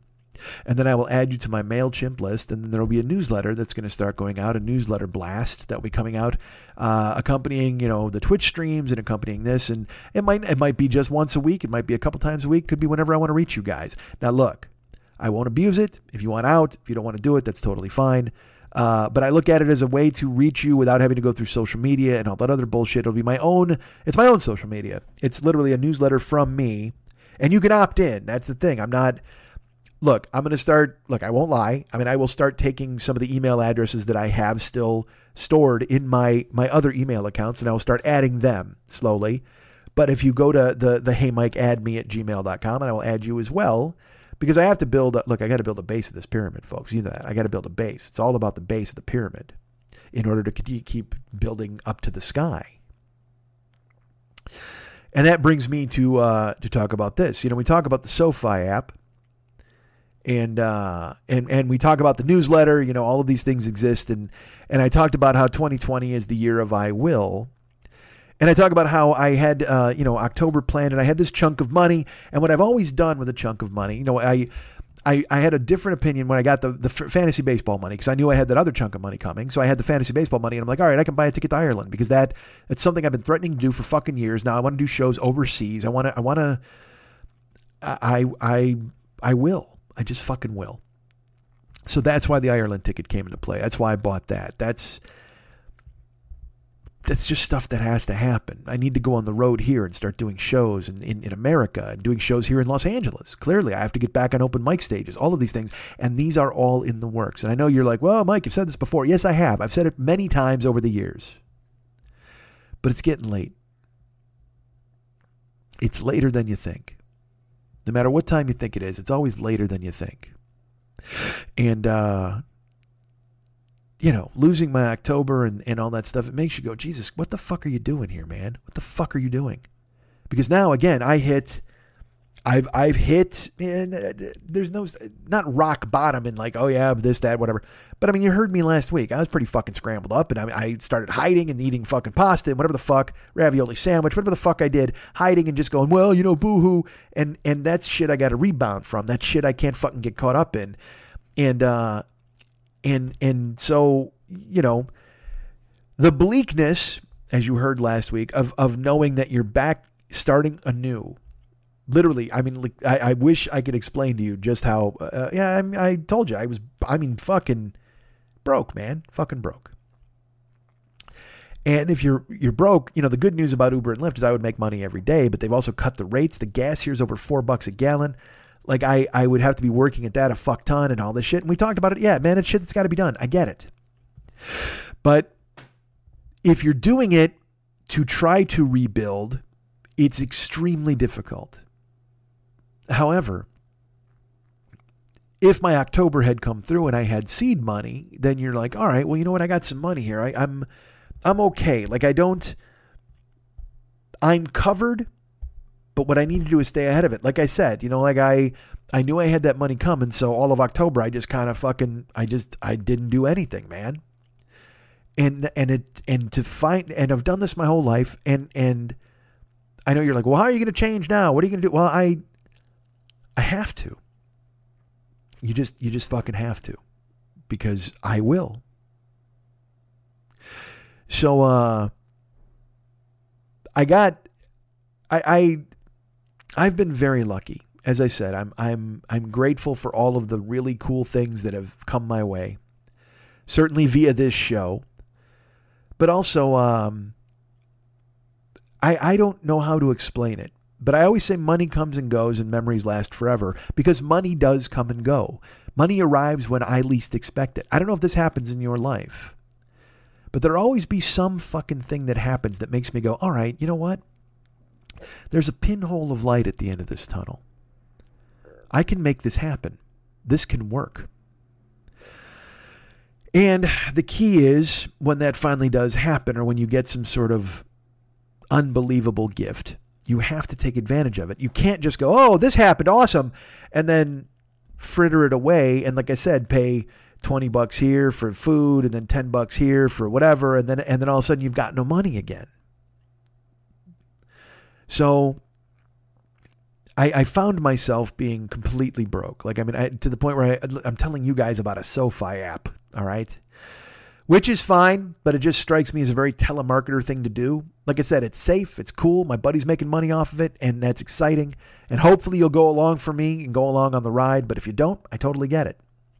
But having to go out and go, hey guys, did you hear about this SoFi app? I'm not a carnival barker. I'm selling me, and I'm selling it badly. But Monday, I left my house, and I'm down to, we're bottom of the barrel cash wise, to the point where I was going to go buy some macaroni and cheese to eat something. You know what I mean? I'm like, all right, what can I get for protein? Should I get some protein? You know what? I got a can of tuna in here. I'll eat a can of tuna. I mean, we've all been there. You don't want to be there when you're 52, but we've all been there. But I also have the confidence that it'll turn around. And as I walked to the mailbox that day, I opened it up. It was Monday night. It's like fucking 11 o'clock p.m. And I got a letter, and it's addressed to me. So I get it and I open it up, and I started laughing. I literally out loud in my courtyard, I just started laughing, because in this envelope was a check, a settlement check for something called Hale versus State Farm. And we all get those phony checks in the mail where they're like, there's this fine print that says you could earn, and then it's like $10,000. Yay. Well, I get this check and I'm like, what the fuck is this for? Like, I haven't been with State Farm Insurance in 15 years. I switched when I moved here, I had 20 years. So I go in my apartment, I Google it, and it turns out this is a settlement for people who had State Farm Insurance from like 1987 to 1999. There was a fucking $200 billion settlement that they lost the lawsuit in 2005, and they've been negotiating back and forth, whatever corporations do, all that ridiculous shit. They lost $2 billion. They've been dicking around back and forth since 2005, trying to figure out how much everybody's going to get.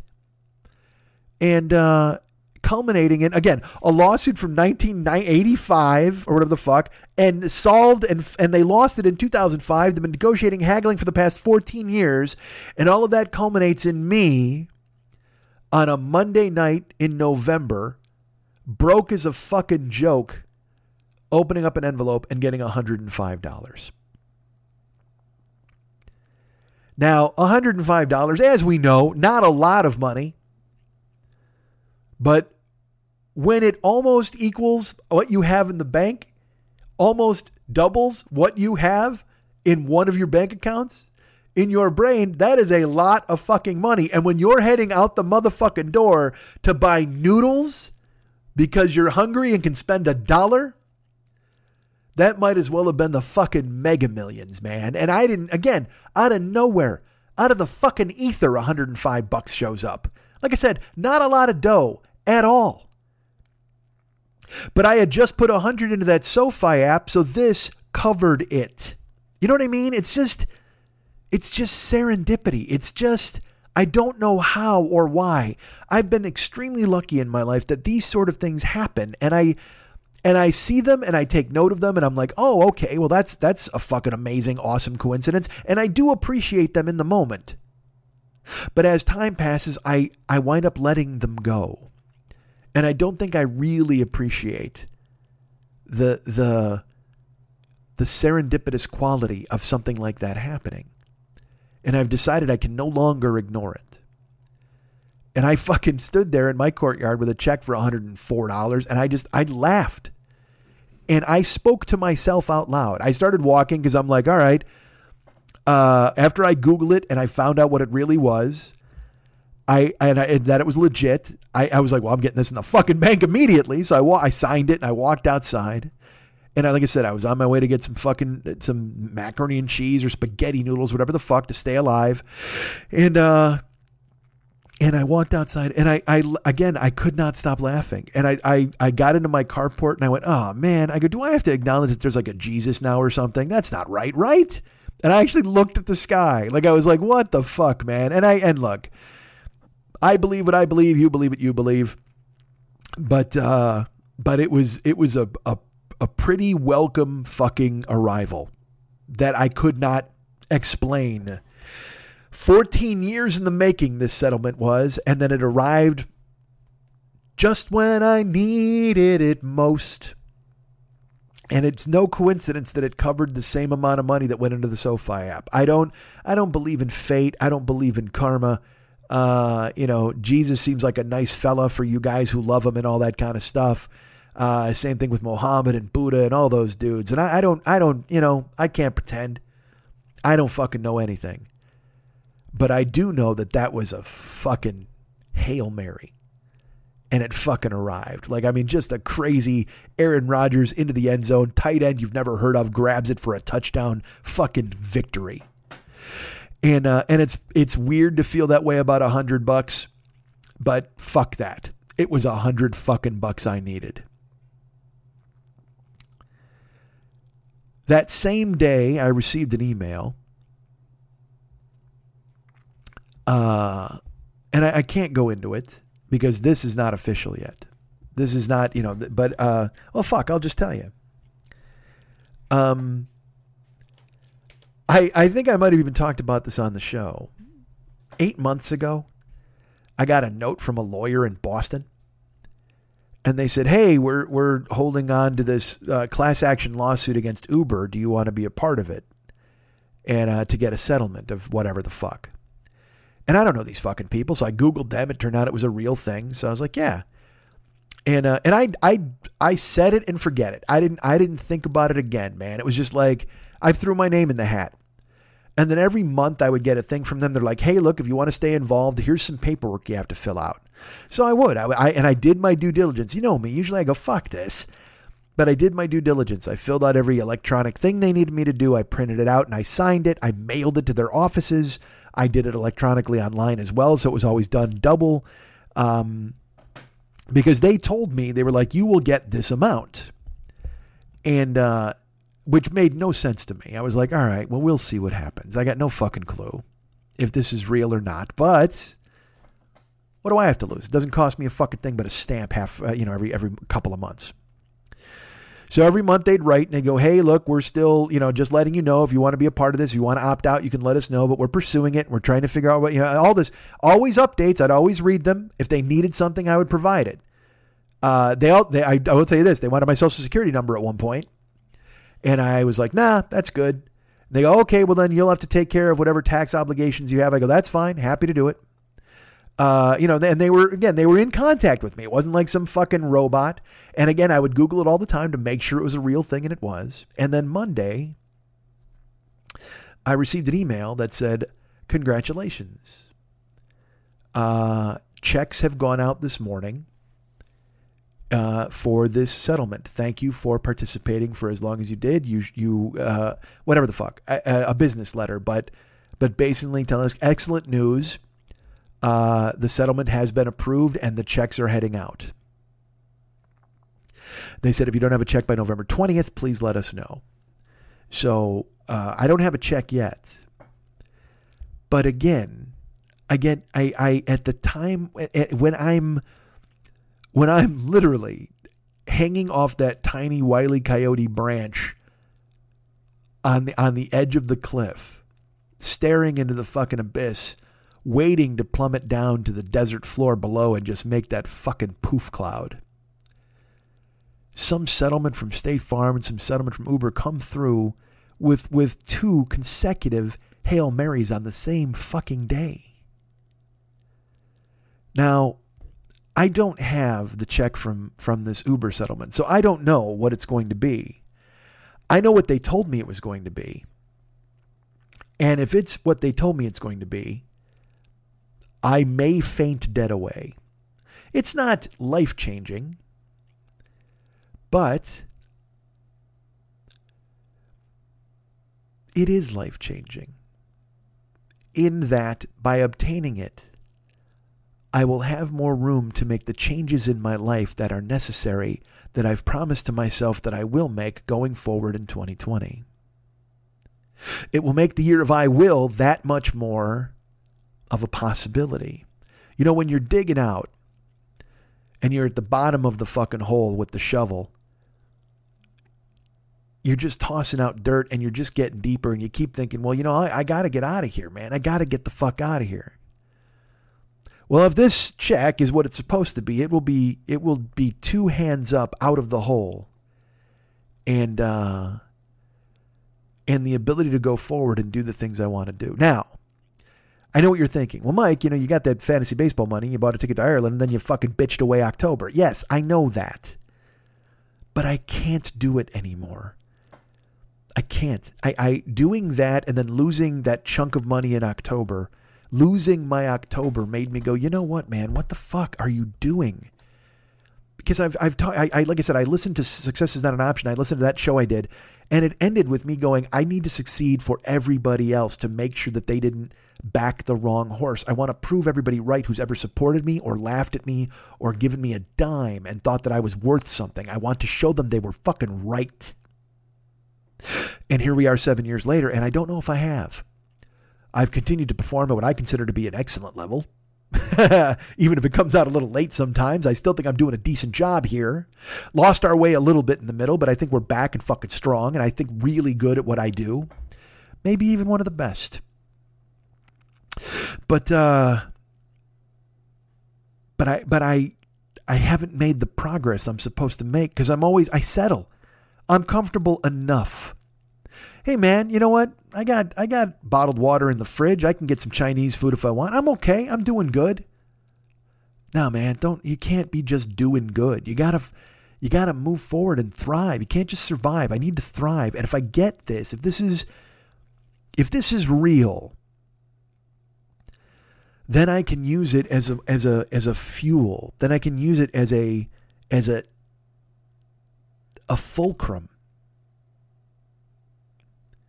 to lift myself up. Because I can make a schedule. I can make without having to go, oh man, I got to drive fucking 45 hours this week. I can drive 20 hours a week and do Twitch every day and do this podcast and then write the newsletter and write comedy and go do stand up at night and not have to give myself over. Because I mean, I've done this before, man. I've had large chunks of money that I've earned or been given and just been like, cool. All right. I got great plans. I got to pay my taxes. I got to do this. I got to do that. And then, I pay some of the taxes and I pay this and I make some adjustments. And then a lien comes and takes almost $4,000 out of my bank.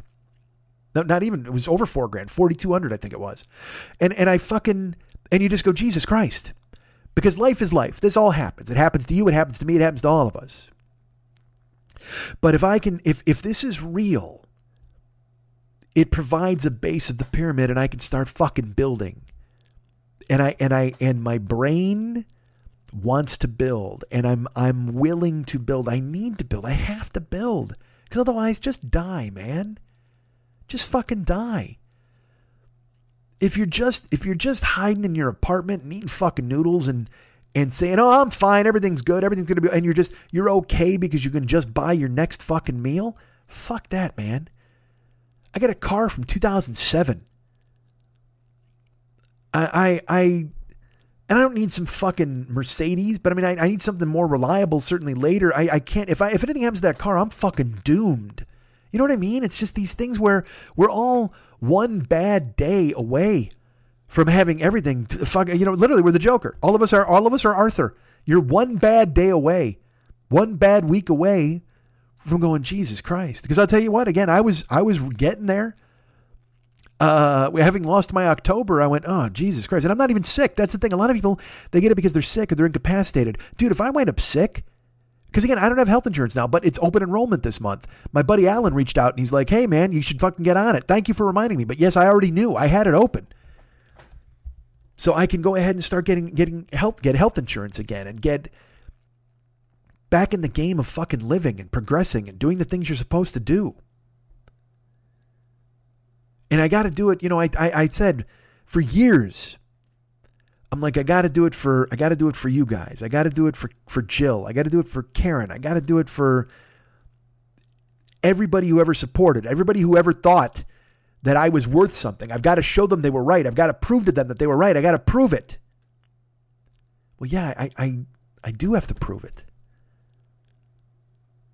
But I got to prove it to me first. I can't expect anybody to care if I don't. I can't expect anybody to root for me. I can't expect anybody to support me if I don't make the effort that would reflect well on that support.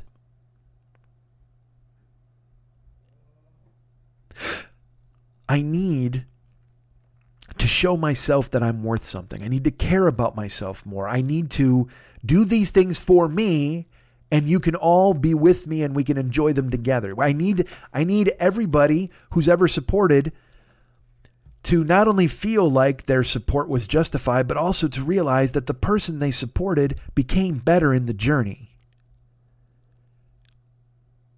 And learned that not only did he need the support of others,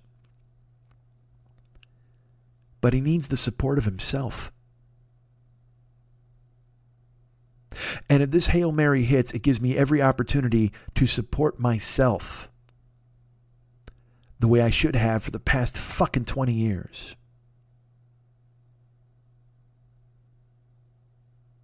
And I will.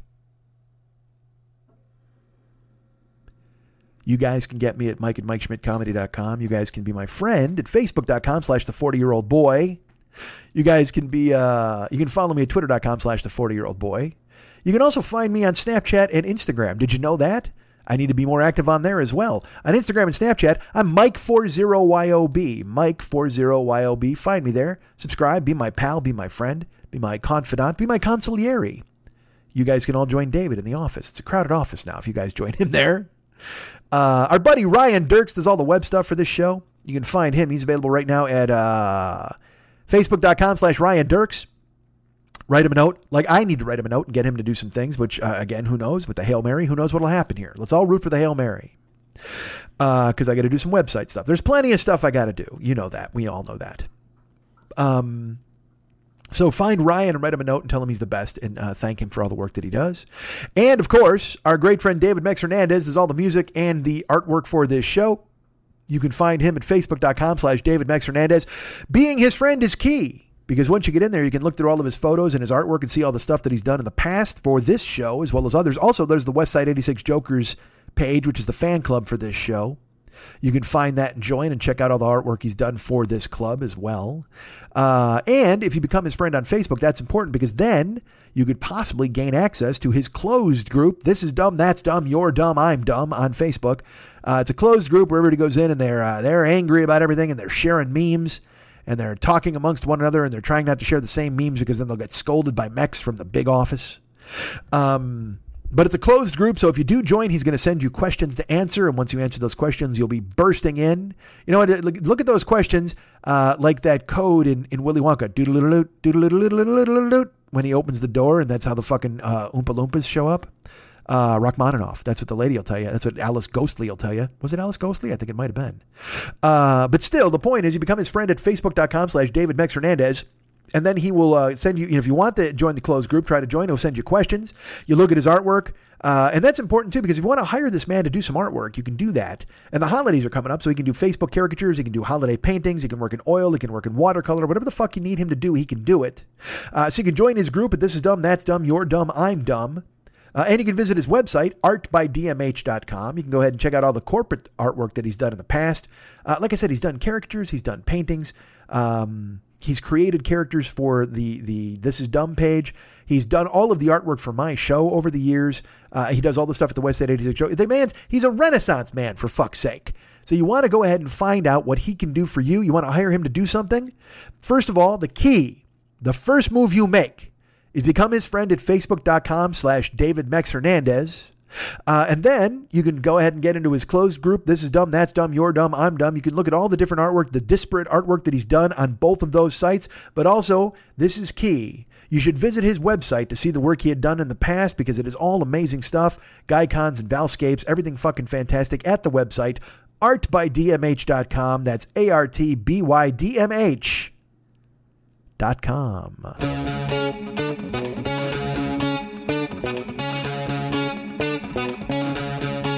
My My mind is clearer now. At last, all too well, I can see where we all soon will be.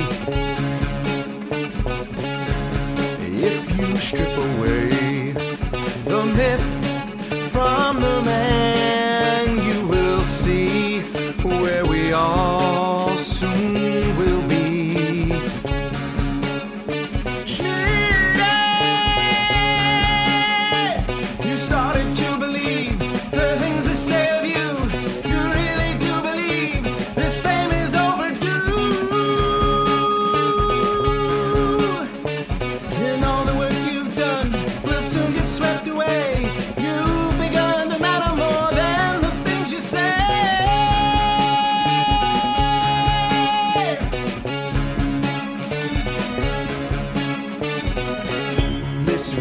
I don't like what I see.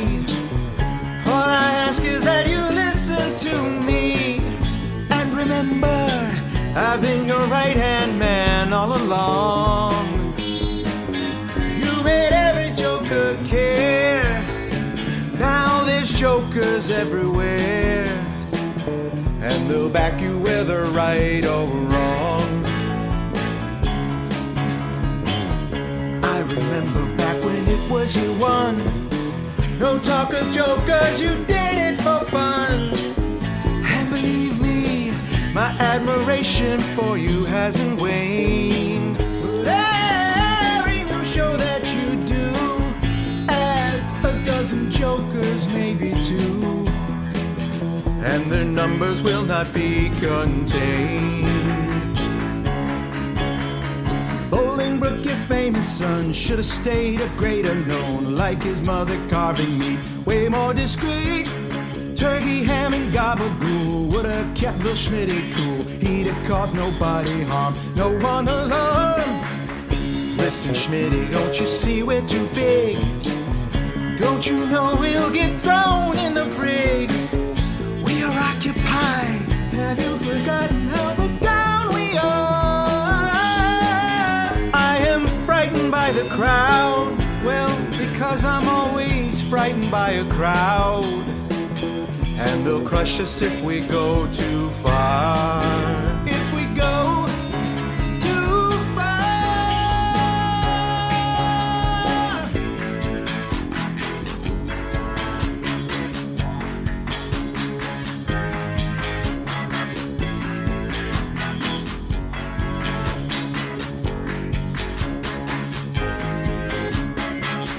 Listen, Schmitty, to this warning I say, please remember that your crack part is gay.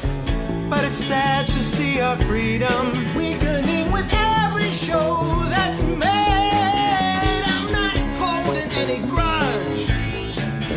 Who am I to even judge? Ain't even mad you canceled Shit Brigade. Yes, you pulled the plug on Shit Brigade. Shit Brigade. Ready to the please from my heart. Please remember that you owe me for art. So come on, he won't listen to me now. He won't listen. Hey man, why don't you leave me alone? I said, hey man, I got sponsors on the phone. Hey man, well he's a real blam blam slender man. Ha, nice. Look at the way I tied that together. How does my brain work, folks? I couldn't explain it to you. It's just like fucking multiple monkeys with multiple cymbals and they're clanking away, baby. It's just fucking rolling. You can't stop it when it's going downhill. My head's like a fucking water slide, baby. We're just fucking going up and down, and then right at the end, you hope not to smash into your friend's ass. That's the way this fucking podcast works. All right. Hey, man, sponsors. Did you know that? We got a couple of them. Podcasts both, if you will. Our good friend, Fearful Jesuit at the Paranoid Strain podcast. That's right, the Paranoid Strain podcast. Available now in your iTunes store. Go ahead and download it. Go ahead and subscribe to it. Go ahead and be your friend to friends and tell them about it. Go ahead and just shout it from the rooftops, if you will. It is an informationally dense entertainment podcast that debunks conspiracies, destroys them, leaves them burning in his wake. He and Dana Unicorn, Fearful Jesuit and Dana Unicorn, he's wearing a Joker outfit. She looks like Harley Quinn, and holy fuck, look at the ass. You want to talk about getting armor all on an ass? I'll buff the shit out of Dana Unicorn's ass. I'll tell you what, by the time I'm through with her, she won't have that accent anymore. I'll fucking rail that accent right out of her. I've never met this woman. Why am I saying these things? This seems awful, right? But that's what happens when you unvarnish the id, baby. That's the water slide. You're just plummeting downward. Whee! So Dana Unicorn and my good friend Fearful Jesuit. This month they're talking about anti-vaxxers.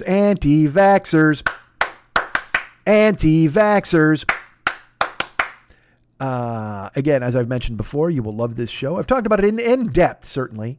There's fantastic commentary from a paranoid strain medical correspondent who really needs to blow his nose. I didn't mention this the last time. There is a guy, I don't want to say his name because they love him. And it's brilliant, well-reasoned, solid, intelligent commentary from a guy. And all I could think about the entire time is this guy needs his adenoids removed. Like, what the fuck? You're a medical man. You got to blow your fucking nose. It's not like, look, we all listen to me in the beginning of this podcast. Certainly can hear some sniffling because doing that fucking voice made my fucking head all clogged for some reason. I'll tell you, I'm not going to do it again. But this dude, seriously, he needs to fucking do it. He needs to blow his nose or something. But it's amazing stuff. You learn about the sharpshooter fallacy. You learn about Tantra and Melchior. That, of course, is involved. Istanbul and Constantinople. Malaria by a mile. All of it. Look, folks, the milkmaid's protected by cowpox. We talked about the early anti-vaxxers saying that using the cowpox vaccine would turn people into cows. Heavy, black, and pendulous comes into play. It all exists, ladies and gentlemen. Again, grimacing caused by autism, possibly because autism is caused by vaccinations. Type 1 and type 2 errors.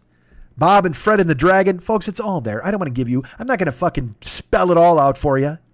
But it's available now at the Paranoid Strain podcast. You can go ahead and get it in the iTunes store. Subscribe today. The Paranoid Strain. Fearful Jesuit getting it done at the compound up in the Bay Area, where I perhaps will be visiting him in July. I don't know. We might. Perhaps I could schedule a show in July in San Francisco. Who knows, man?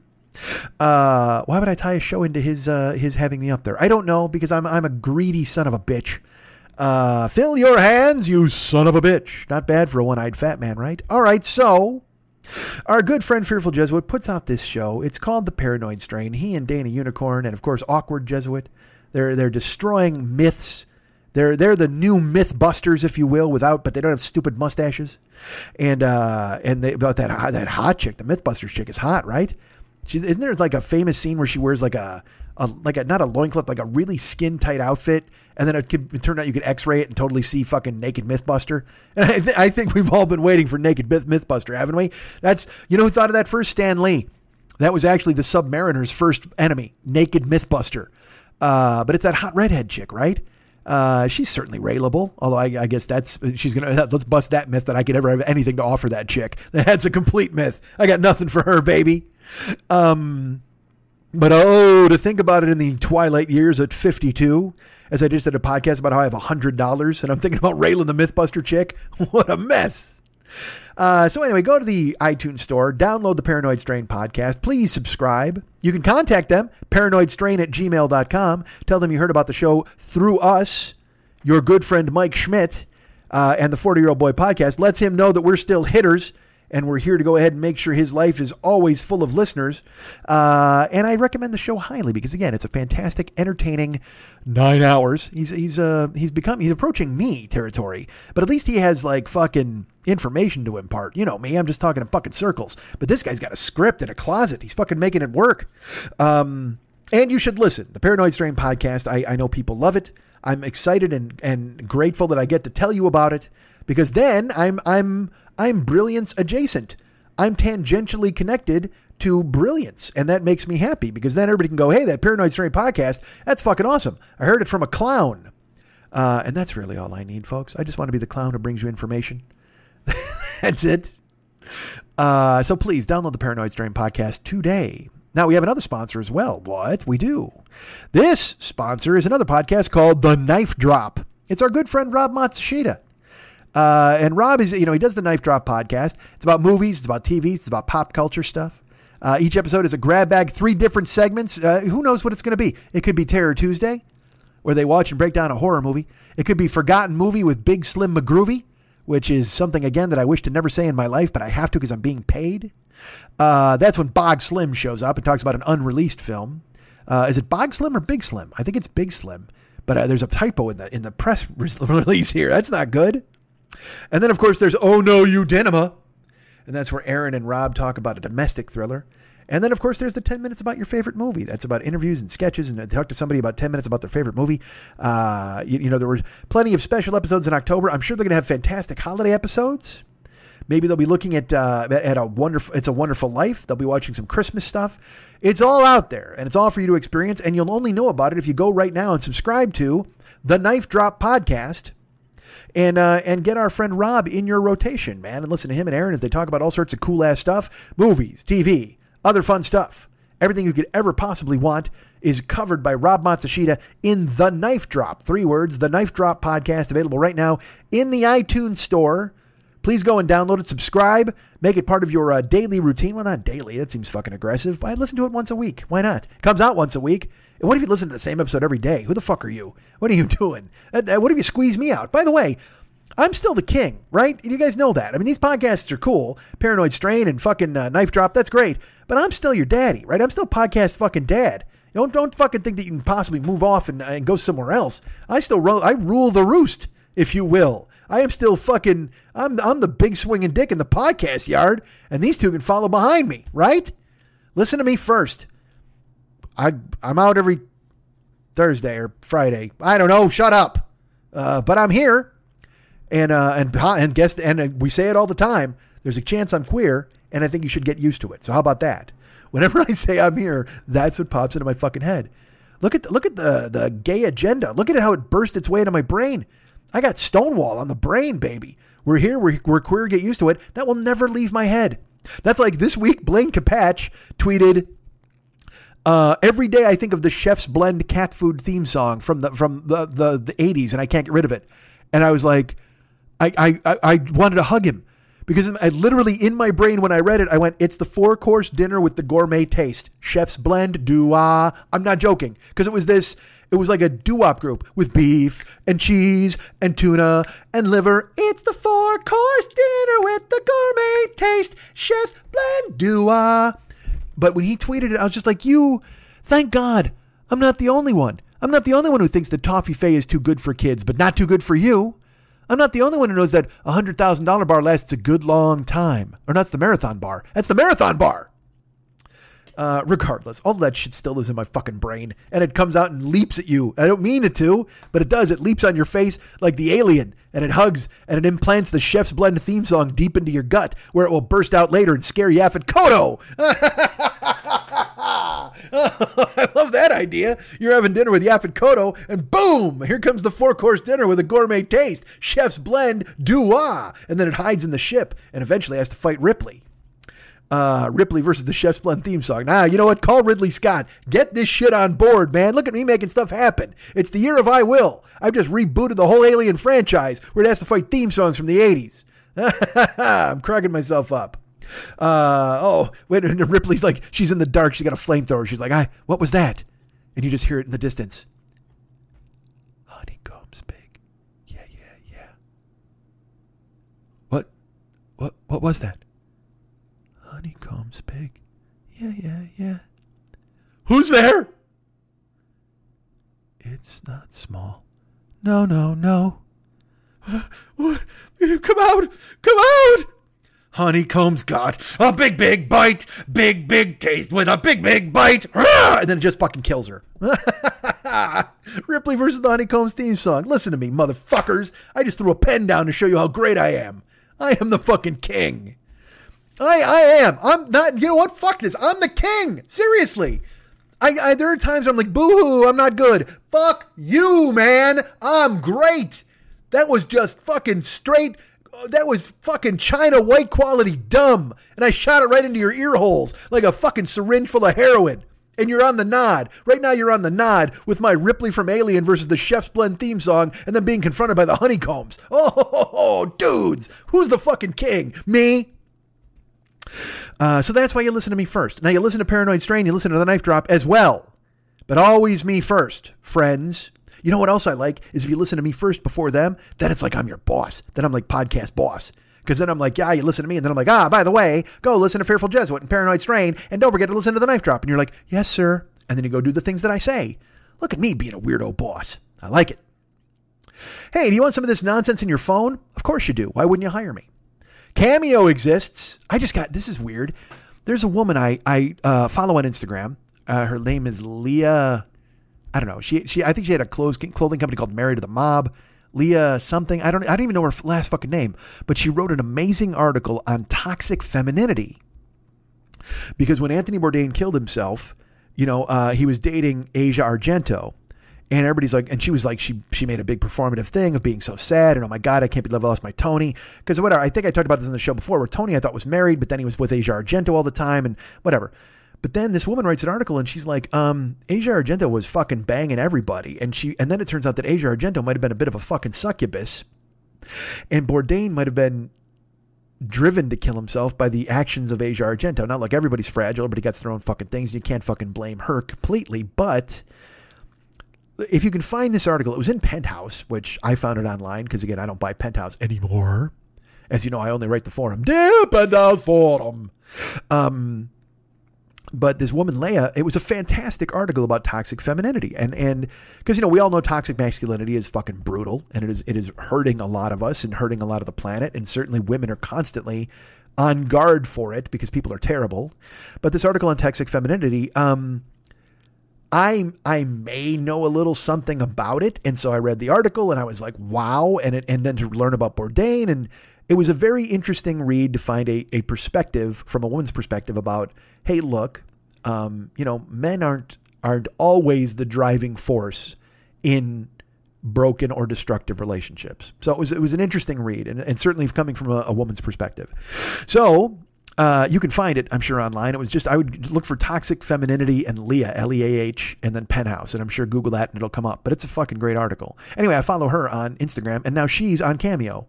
And I'll be honest with you, I don't know who would hire the woman who wrote the toxic femininity article. I'm sure she's done millions of other things. She's accomplished all sorts of things that I don't know about. I only know her because of that article put her on my radar. And then I followed her and she's an attractive lady and she does interesting things. I like the fact that she's in New York and she takes, photographs there. She'll be traveling and it's fun to keep up. That's what you do. You find people to keep up with their life and it's kind of neat. So I'm that way. I'm on Cameo, although I'm never taking photos of fucking whatever the fuck. I do a fucking thing here in my living room and I tell you, hey, what's up, dick? Or I go, hey, what's up, lovely person who loves me and is cool. So Cameo is the way to get me. You can get the Cameo app on your phone, book Cameo online, but download Cameo app and then find me and then hire me and I'll go ahead and say cool things to you and your friends. It's fucking awesome. Or I'll say shitty things to you and your friends. The way that it's funny, Cameo's big thing now is they're pitching it like fantasy football trash talk just got that much more intense. And they'll have some fucking YouTube guy going, ha, your team sucks. And like in the commercial.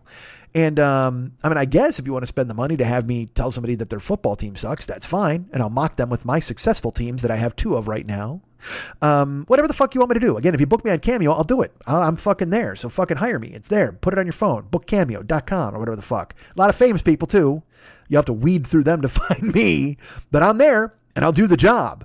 Look at my reviews. I think I might have 9 out of 10 5-star reviews. I don't know what that 10th person was thinking, but still it exists. Who wants to drive for Uber and Lyft? Is it you? Is it you? I'm going to talk about that. I'll talk about it a little bit. We'll talk about that later. Please remember that the hey Mike add me at gmail.com for the SoFi app. We'll call that a sponsor as well. Hey Mike add me at gmail.com. Write me with your if you want to be added to my new mailing list. That's for the newsletter that's going out. Obviously, I'll hit you up about the SoFi thing too. But the newsletter is important because I'm going to be doing that every week now. And I like to think that I'm just as funny in the written form. I like to think that when I do this, oh, listen to this. What did I just type? Honeycombs big. Yeah. Yeah.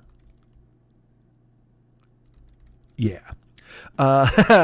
So please hire me, or send me your fucking note. We've already hired me for Cameo. Send me a thing at heymikeaddme@gmail.com and I'll have your note and put you back on the newsletter list, which is going to start going out soon. We have a YouTube channel. Check that out. It's got all sorts of cool stuff on there. That's youtube.com/the40year-old boy. There's the Amazon link. Go to MikeSchmidtComedy.com. Go to the merchandise page, which is the Joe Business page. And if you click on the Amazon link, then you're shopping. We get money, they get money, you get stuff. It works out perfectly. Thank you so much for thinking of us and always going ahead and supporting that. It makes me very happy. And I can't stress enough, with the holidays coming up, it's a really good thing to do. Black Friday's coming, all of these things. Please use the link. Because again, a lot of people are using Amazon during the holiday season. Using the link makes a huge difference. As you know, I'm Side Hustle Jenkins. So I come at you now with the Amazon link and ask you to use it because it really does make a difference. I have a Patreon page. Go to patreon.com/Mike40YOB, or just put in the 40-year-old boy or Mike Schmidt at patreon.com and you'll find me if you want to become a person who is subscribing or a patron of this show. That would be great. I'd appreciate it very much.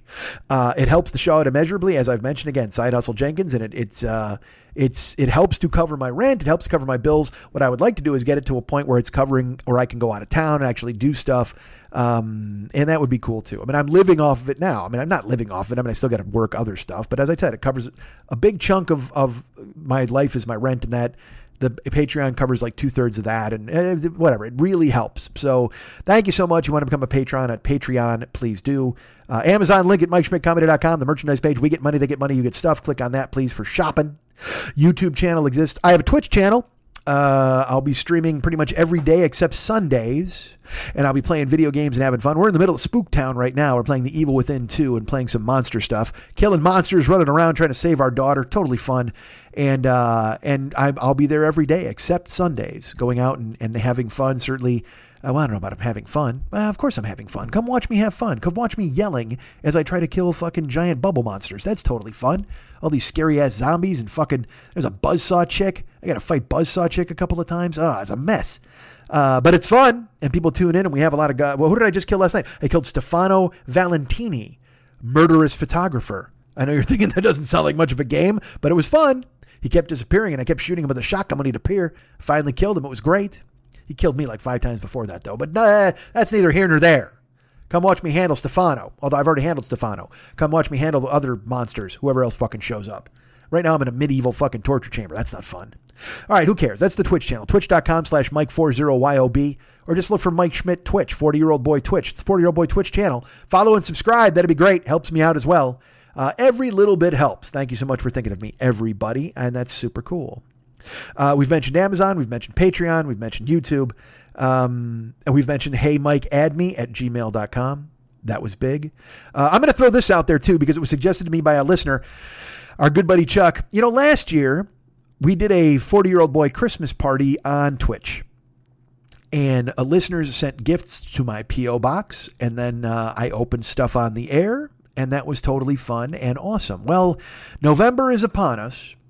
And I don't have a date picked out yet because by doing this, it makes it sound like, hey, everybody, send me presents. And that just seems like a fucking non-starter to me. And I know it seems strange, but Chuck was like, dude, come on, man. It was a fucking great thing last year. People saw you open their gifts. It was really fun. You interacted. It was great. We had hot chocolate. We had Biscoff cookies. I had a fucking Santa hat on. It was totally fun.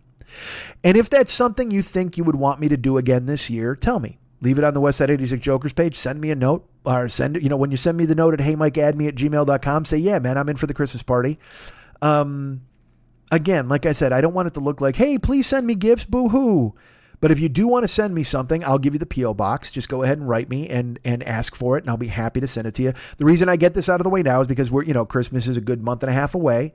But if people are overseas, we had our buddy Hugh, who sent me stuff last year from England. Hugh, who sent me a pile of Vimto candy as well later on. That was fucking cool as shit. So if you're overseas or Canada or anybody wants to ship me things, and you don't have to, please. You don't. Because again, if I get one thing, maybe I'll do a fucking show, I'll open it, and then we'll be done in 15 minutes. Who the fuck cares? Last year it was like over 2 hours. It was totally fun because everybody sent me a bunch of stuff, which was fucking crazy. If you want to do that again this year, that's great. If there's interest, I will do it. If there's not, that's totally fine. You don't have to send me a gift. Everybody's got their own fucking family to think about, and that's fine.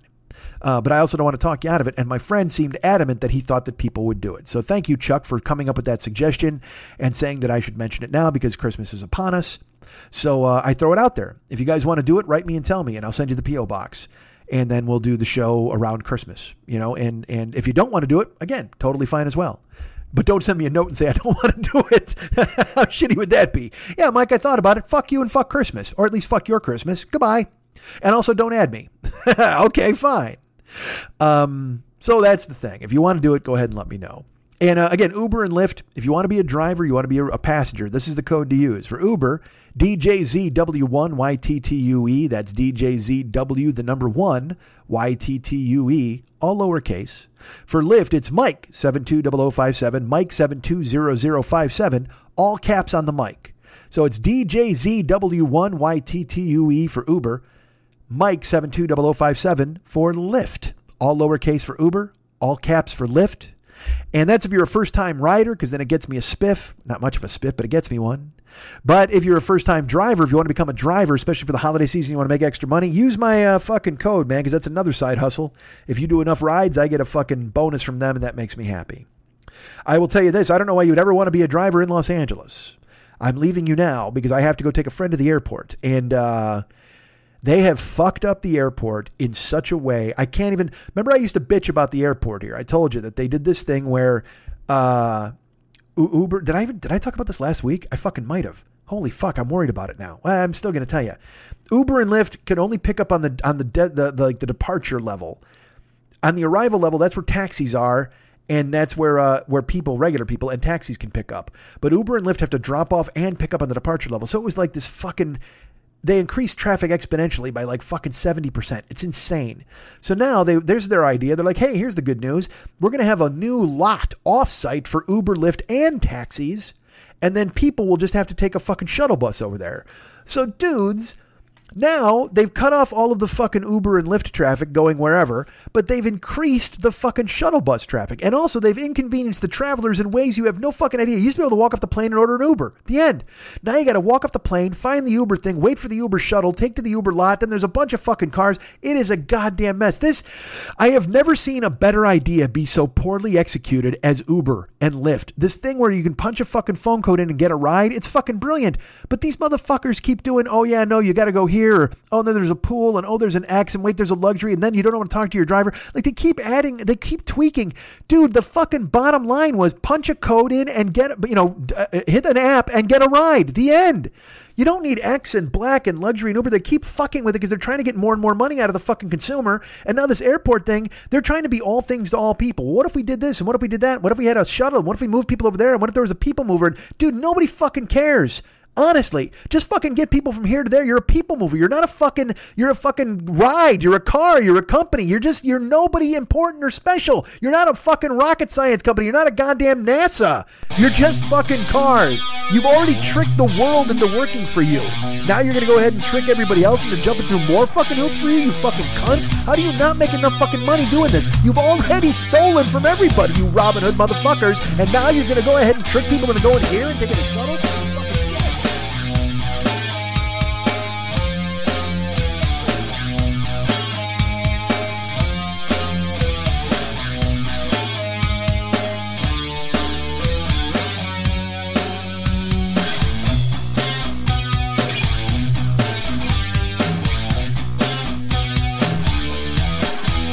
If there's anything I like more than me, it's people who like me. I love me, but if you love me, I love you. 'Cause you know why, we both love me. How great am I? Let's talk about that for a while. And by while, I mean forever.